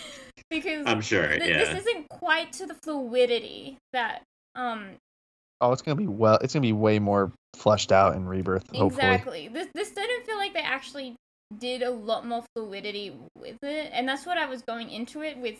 Yeah, this style of combat is going to be very fluid, quite like Cloud's. It's going to be maybe different because obviously not the same character, but it's still got that fluidity that I don't find it a slog to like do it. But then I did end up Yeah. finding it a bit of a slog, and then I just cheesed it because it kept giving me MP, and I'm like, okay, let's go. Yeah, you don't have that bailout in Remake and Rebirth combat, so you're gonna have to actually hit the square button. And I hate that's to break fine. it to you. I'm happy in Final Fantasy Remake because it feels better. It just feels better. I just Yeah. hope it's like different from Cloud's combat. because It it's has very easy to make the two super similar because they're the exact same fighter. But like, I just hope they make Zack a little more. I think Zack's more of a flashy fighter for sure. He's more. So I hope they make his moves a little more flashy. Well, not only that, but he no longer has the Buster Sword, which is very much more heavy or very fluid and light in Cloud's hands. In his hands, it feels too heavy for him. So, and he was very good with a broadsword. So, Yeah. a very nice broadsword or something still hefty but not a Buster Sword level would do him well. It would do him very well. Because you can't just have him come back and take the Buster Sword at this point. Unless it's during, like... Well, I mean, he has his own Buster Sword, right? Yeah, what if Assuming they No, that... both has just a have broad. one? He has a Shinra sanctioned broadsword. Because you'll notice every Shinra person who isn't a first class have the same sword. They're all the broadsword. In Yeah, Remake, third he has class. that? In Intergrade, he has that? I don't know in Integrate because I actually only just recently got a PS5, so I have not been able to play the. Oh my god, are DLC. you gonna stream the Yuffie DLC? That shit's so good. It's very cool. Probably after Jedi Survivor. Survivor. Yeah. That's I'm a day holding up one. That's Of a day course. one for you. that. Oh yes. I mean, I'm interested to see. Oh, sorry. Go ahead. Oh no, I was just saying I am holding out for that so badly, and when I do stream it, I'm doing a bit of a surprise on the first stream. So. Oh my god. let's Oh, turn up. We got the scoop. We got the switch Cal up the Kestis, scoop. baby. But The actor shows up on stream and it's just a Q&A. Ozzy's doing a Q&A with the I actor. would Oh my- legitimately die if that happened. Oh my god. But that'd be awesome. no, That would be fantastic. it's gonna be closer to maybe a first stream. Let's go. Ooh, very. So you're interesting. summoning him by wearing his garb. Sure. But Yeah, I am. Sure. Yeah. Oh, thank you. Sorry. It was just for Zach's thing because I'm wondering what kind of fighter he will be because I think they're gonna they have to do some development for him. Like his story is gonna be. He's not just gonna be a static character. That's my. Like something's gonna happen. He's gonna have his own like story before he meets our characters somewhere. Yeah. Like they're not gonna be separate the whole game. They're gonna cross over at some point. They have to. That's They the whole have reason he's alive. They wouldn't Because with keep him the final alive if he's gonna cutscene, have his yeah. own story. yeah. with the final cutscene of Integrate, which I will remain spoiler free since you have not played it. With the final cutscene of Integrate, like that could have huge ramifications on him as a character. You know what I mean? Yep. Like that could change him, like in an intense way. Yeah, So- it implies a lot for sure. But I But yeah, mean, that's a just part of the speculation for another day. You know. Mm. Well, listen, when we get more news on it, we might have to have our Australian friend back on to talk all about it. So I mean, Well- she'll be better than me because I'm gonna be fucking lost in the dark for sure. Yo, So yeah. I need someone knowledgeable. I'm gonna need you to have me on a leash, and then we can just let Aussie run free. Basically, that'll be the podcast. Yeah, that's oh, fine. no. Aussie running free would equal a lot more anime talk. Aussie, listen, if we're gonna come out with an episode once a month, we need to go for a long time. So you're allowed to run free. Trust Yeah, us. we're sorely lacking in anime talk right now, so we could use it. Oh, trust me. There is. Yeah. And this There's is only plenty part going of the on. wall, mind you. There is still some over there, up on the wall beside me, up behind my computer. You know, I'm moving, so I'm gonna have to catch up on all the wall art. I just got 3 new 7 pieces, so. Oh, catch up. I'm about to go to another con, and that means more art. Oh, boy, Jesus yeah. Christ! Tyler, we're gonna have to team up and take her down. Yeah, we'll have to merge We'll have to the combine. bank We'll have to accounts. combine art. Yeah, exactly. And just Good buy luck. art. I'm to almost catch out up. of room on this wall. Let's go. You out of room. That means we have room to catch up. We'll make like a Mr. Beast-esque video. Like how many fan art prints can I we? bought 10,000 fan art prints. Yeah, there you go. 300 million views. Despite our Australian friend, we bought a single more wall arts than she has. We have 10,001 fan art Yeah, prints. there we Go with go. that. I still have a bag down here somewhere that isn't up yet. This is gonna be hard. It's yeah, I think we're biting off more than we can chew. But Well, since it is 2 hours and 40 minutes in, and we said we weren't gonna go for 3 hours. Do we have anything else we'd 20 more minutes. We can cut it close. 20 whole minutes to kill. Oh, we got plenty of time. No. I think we covered. I think we touched it all. Yeah. Yeah, I think we got everything. A very strange game. A very strange game that produced a really good character. And That's all I had to do. that's all it had to do. It produced like 3 good, like really good moments and 1 good character. And the combat was fun. And sets up one of the all-time classics ever. One of the all-time Video like history. greatest RPGs to ever be created. So I guess that's, It has its not a bad place. resume. No, not bad at all. Not bad at all. Definitely check Well, it out. how would you say Crisis Core stacks up to like the other collaboration content? As far Like, as do you think it's what? on the high, on like quality? Like, do you think it's on the higher end or on the compilation? lower end? Yeah. Oh, dude, yeah, this shit's way better than Dirge and Before Crisis. I don't think anyone in America has ever played Before Crisis. Advent Children's an awful movie. It's way better than that. Like, Crisis Core is probably the cream of the crop of compilation. Like, even the 2007 version was the cream of the crop at its time. This is way better than that. So, the compilation's a strange, like, episode in the Square Enix world. I honestly think that part of the reason they're redoing it all is just because of how bad they fucked it up the first time. They're like, we have to try this again before we die, and they're writing the Before we the fucking wrongs. die. Yeah. Maybe maybe Sephiroth time traveling was just so he can retcon Dirge, and if he does that, he's a hero. I think he's a good guy. Well, we have what? There's that young Sephiroth like project Ever or whatever. Crisis. Ever Crisis, yeah. Ever Crisis That's a new is basically thing, gonna right? be Ever Crisis is going to be like a 1-to-1 remake of all the previous compilation stuff. So Advent Children is going to be like a video game that you can play.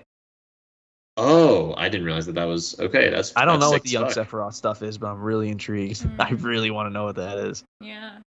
Because we've never had a video game where you can just play a Sephiroth, and I don't think that's going to happen in Rebirth either. I think he's going to be like a Sonon character where you don't control him, but you can like give him commands and stuff. What a strange Final Fantasy landscape we're walking into, gang. Holy shit. You're not lying, but it's exciting to talk about. If they just did a 1-to-1 remake, we wouldn't be talking about this shit. So, like, it's for the better. Indeed. Well, they did say The when gaming- they started this that everyone knows the story of Final Fantasy. At this point, it's what didn't we get to do last time? Let's go for it. Let's have a bit of fun. Let's make it a story that no one's seen before, using the characters people love, and going batshit insane and just having fun. Yeah, and they did that in Remake, and Remake is fucking incredible. So I have complete faith in the team to continue to do a good job. Well, I'll be watching from a distance, not by Let's choice, go. but Let's go. I'll be there speculating as well. Now that I feel Hey man, like when you I'm go home for summer, you might have a chance to play some Remake. So That's true. I have played a little bit of Remake. I played until I got to Seventh Heaven for the first time, and then Oh I my had God. to come back to college. Sector But- 7 Slums at Night, man, fucking makes me teary. True, but indeed. we But gotta put yeah, a bow on this, or else we can talk. yeah, we forever. got to put a bow on this. So, thank you so much, Aussie, for hopping on the airwaves with us for almost 3 hours. We appreciate your time. No worries. Again, I was very honored to be able to come on and talk, and Oh, especially about anytime. Crisis Core, and Anytime. I would love to be Mhm. back. Well, I plan on getting Jedi Survivor as well. So, Oh my god, 7-hour episode inbound. Oh, I mean- 7-hour episode with the lightsabers. That's true. oh yeah, I expect you both to be dressed like Jedi for that episode. Bet. Done. Kyle, you can just wear like a white bathrobe with a lightsaber. Yeah, I'll wear With your like hood up. yeah, exactly. I'll wear like a silken with regular clothes. I'm on, dressed like obviously. old. I'll I'm wear, dressed like a old. little- I'm dressed like old Obi-Wan, guys. I have my hood up and brown rags. Wow, Ben Kenobi got fucking jacked on his time in Tatooine. Holy shit! That's not how that's supposed to work. like Vader would need a few. We are getting off topic. Yeah. Anyway, thank you so much, Ozzy. We would love to have you on again. Thank you. There was a lot of foreshadowing this episode also for like so much shit, but yeah, Colby, do you want to tell? Well, first of all, Ozzy, do you want to shill anything? We'll give you this allotted time for you to plug your stuff or your links or whatever you want to so people can find you. Okay, sure. So I mainly stream on Twitch, Tuesdays through to Fridays, though on and off depending on how I feel and if I'm interested in doing a game. So it's at Ozzy Maple Leaf on Twitch TV. I will usually post up on my Twitter when I am going to stream, which I believe is Oz_Maple. If I am right. But yeah, I play anything and everything. It'll be in the description. Don't worry. Yeah, we'll we'll get it. There we go. We'll get it. We're professionals. Fantastic, wonderful show, and you can find us, our social medias as well, down in the description below as well. I said as well too many times there, but we're gonna go with it because we're the Twitter's a shitpost account now, so I'm sorry. The Twitter's a shitpost account. The Instagram probably doesn't exist anymore. It's dead. But honestly, the Twitter's we're rebranding. The Twitter's better anyway, and yeah, find the Twitter God. where me and Colby went back and forth about Genesis for a while. Oh God, you were probably wrong and I was right. To be fair, leave the poor boy all I'll alone. say. He was a very lonely child, and it's his whole personality, and it's the writers. So he is basically if like I went around and just like read Hamlet every day, and just like talked about Hamlet like So nonstop. he's a theater kid. Exactly. Yeah, he's the theater kid. He's the weird theater kid with a sword and the power True. of gods. and the power of gods. And I think he's anime on his fine. side. I kind of want him to come back now, to be honest, you. just to see. All right, what, we're ending this just to see. Okay. Thank you guys. have a- Thank you guys so much for listening. We've been too long Season for 4, some episode shit like 13. that. True, maybe it's a sleep deprivation, but yeah. Once again, big thank you to Miss Ozzy Maple Leaf for joining us, and yeah, thank you to all of you guys who have sat through yet another almost 3-hour episode. We See you really in March. appreciate you guys. Yeah, we'll see you next month. But yeah, again, just thank you guys so much. Always enjoy putting out these sorts of things, getting together with all these cool people, and just shooting the shit about games. So having a good time, even though we're posting less. But you know, the enjoyment factor, at least for me, stays the same. And we hope it stays the same for you. So yeah, thank you guys. And we will see you whenever the next one is. Have a good one.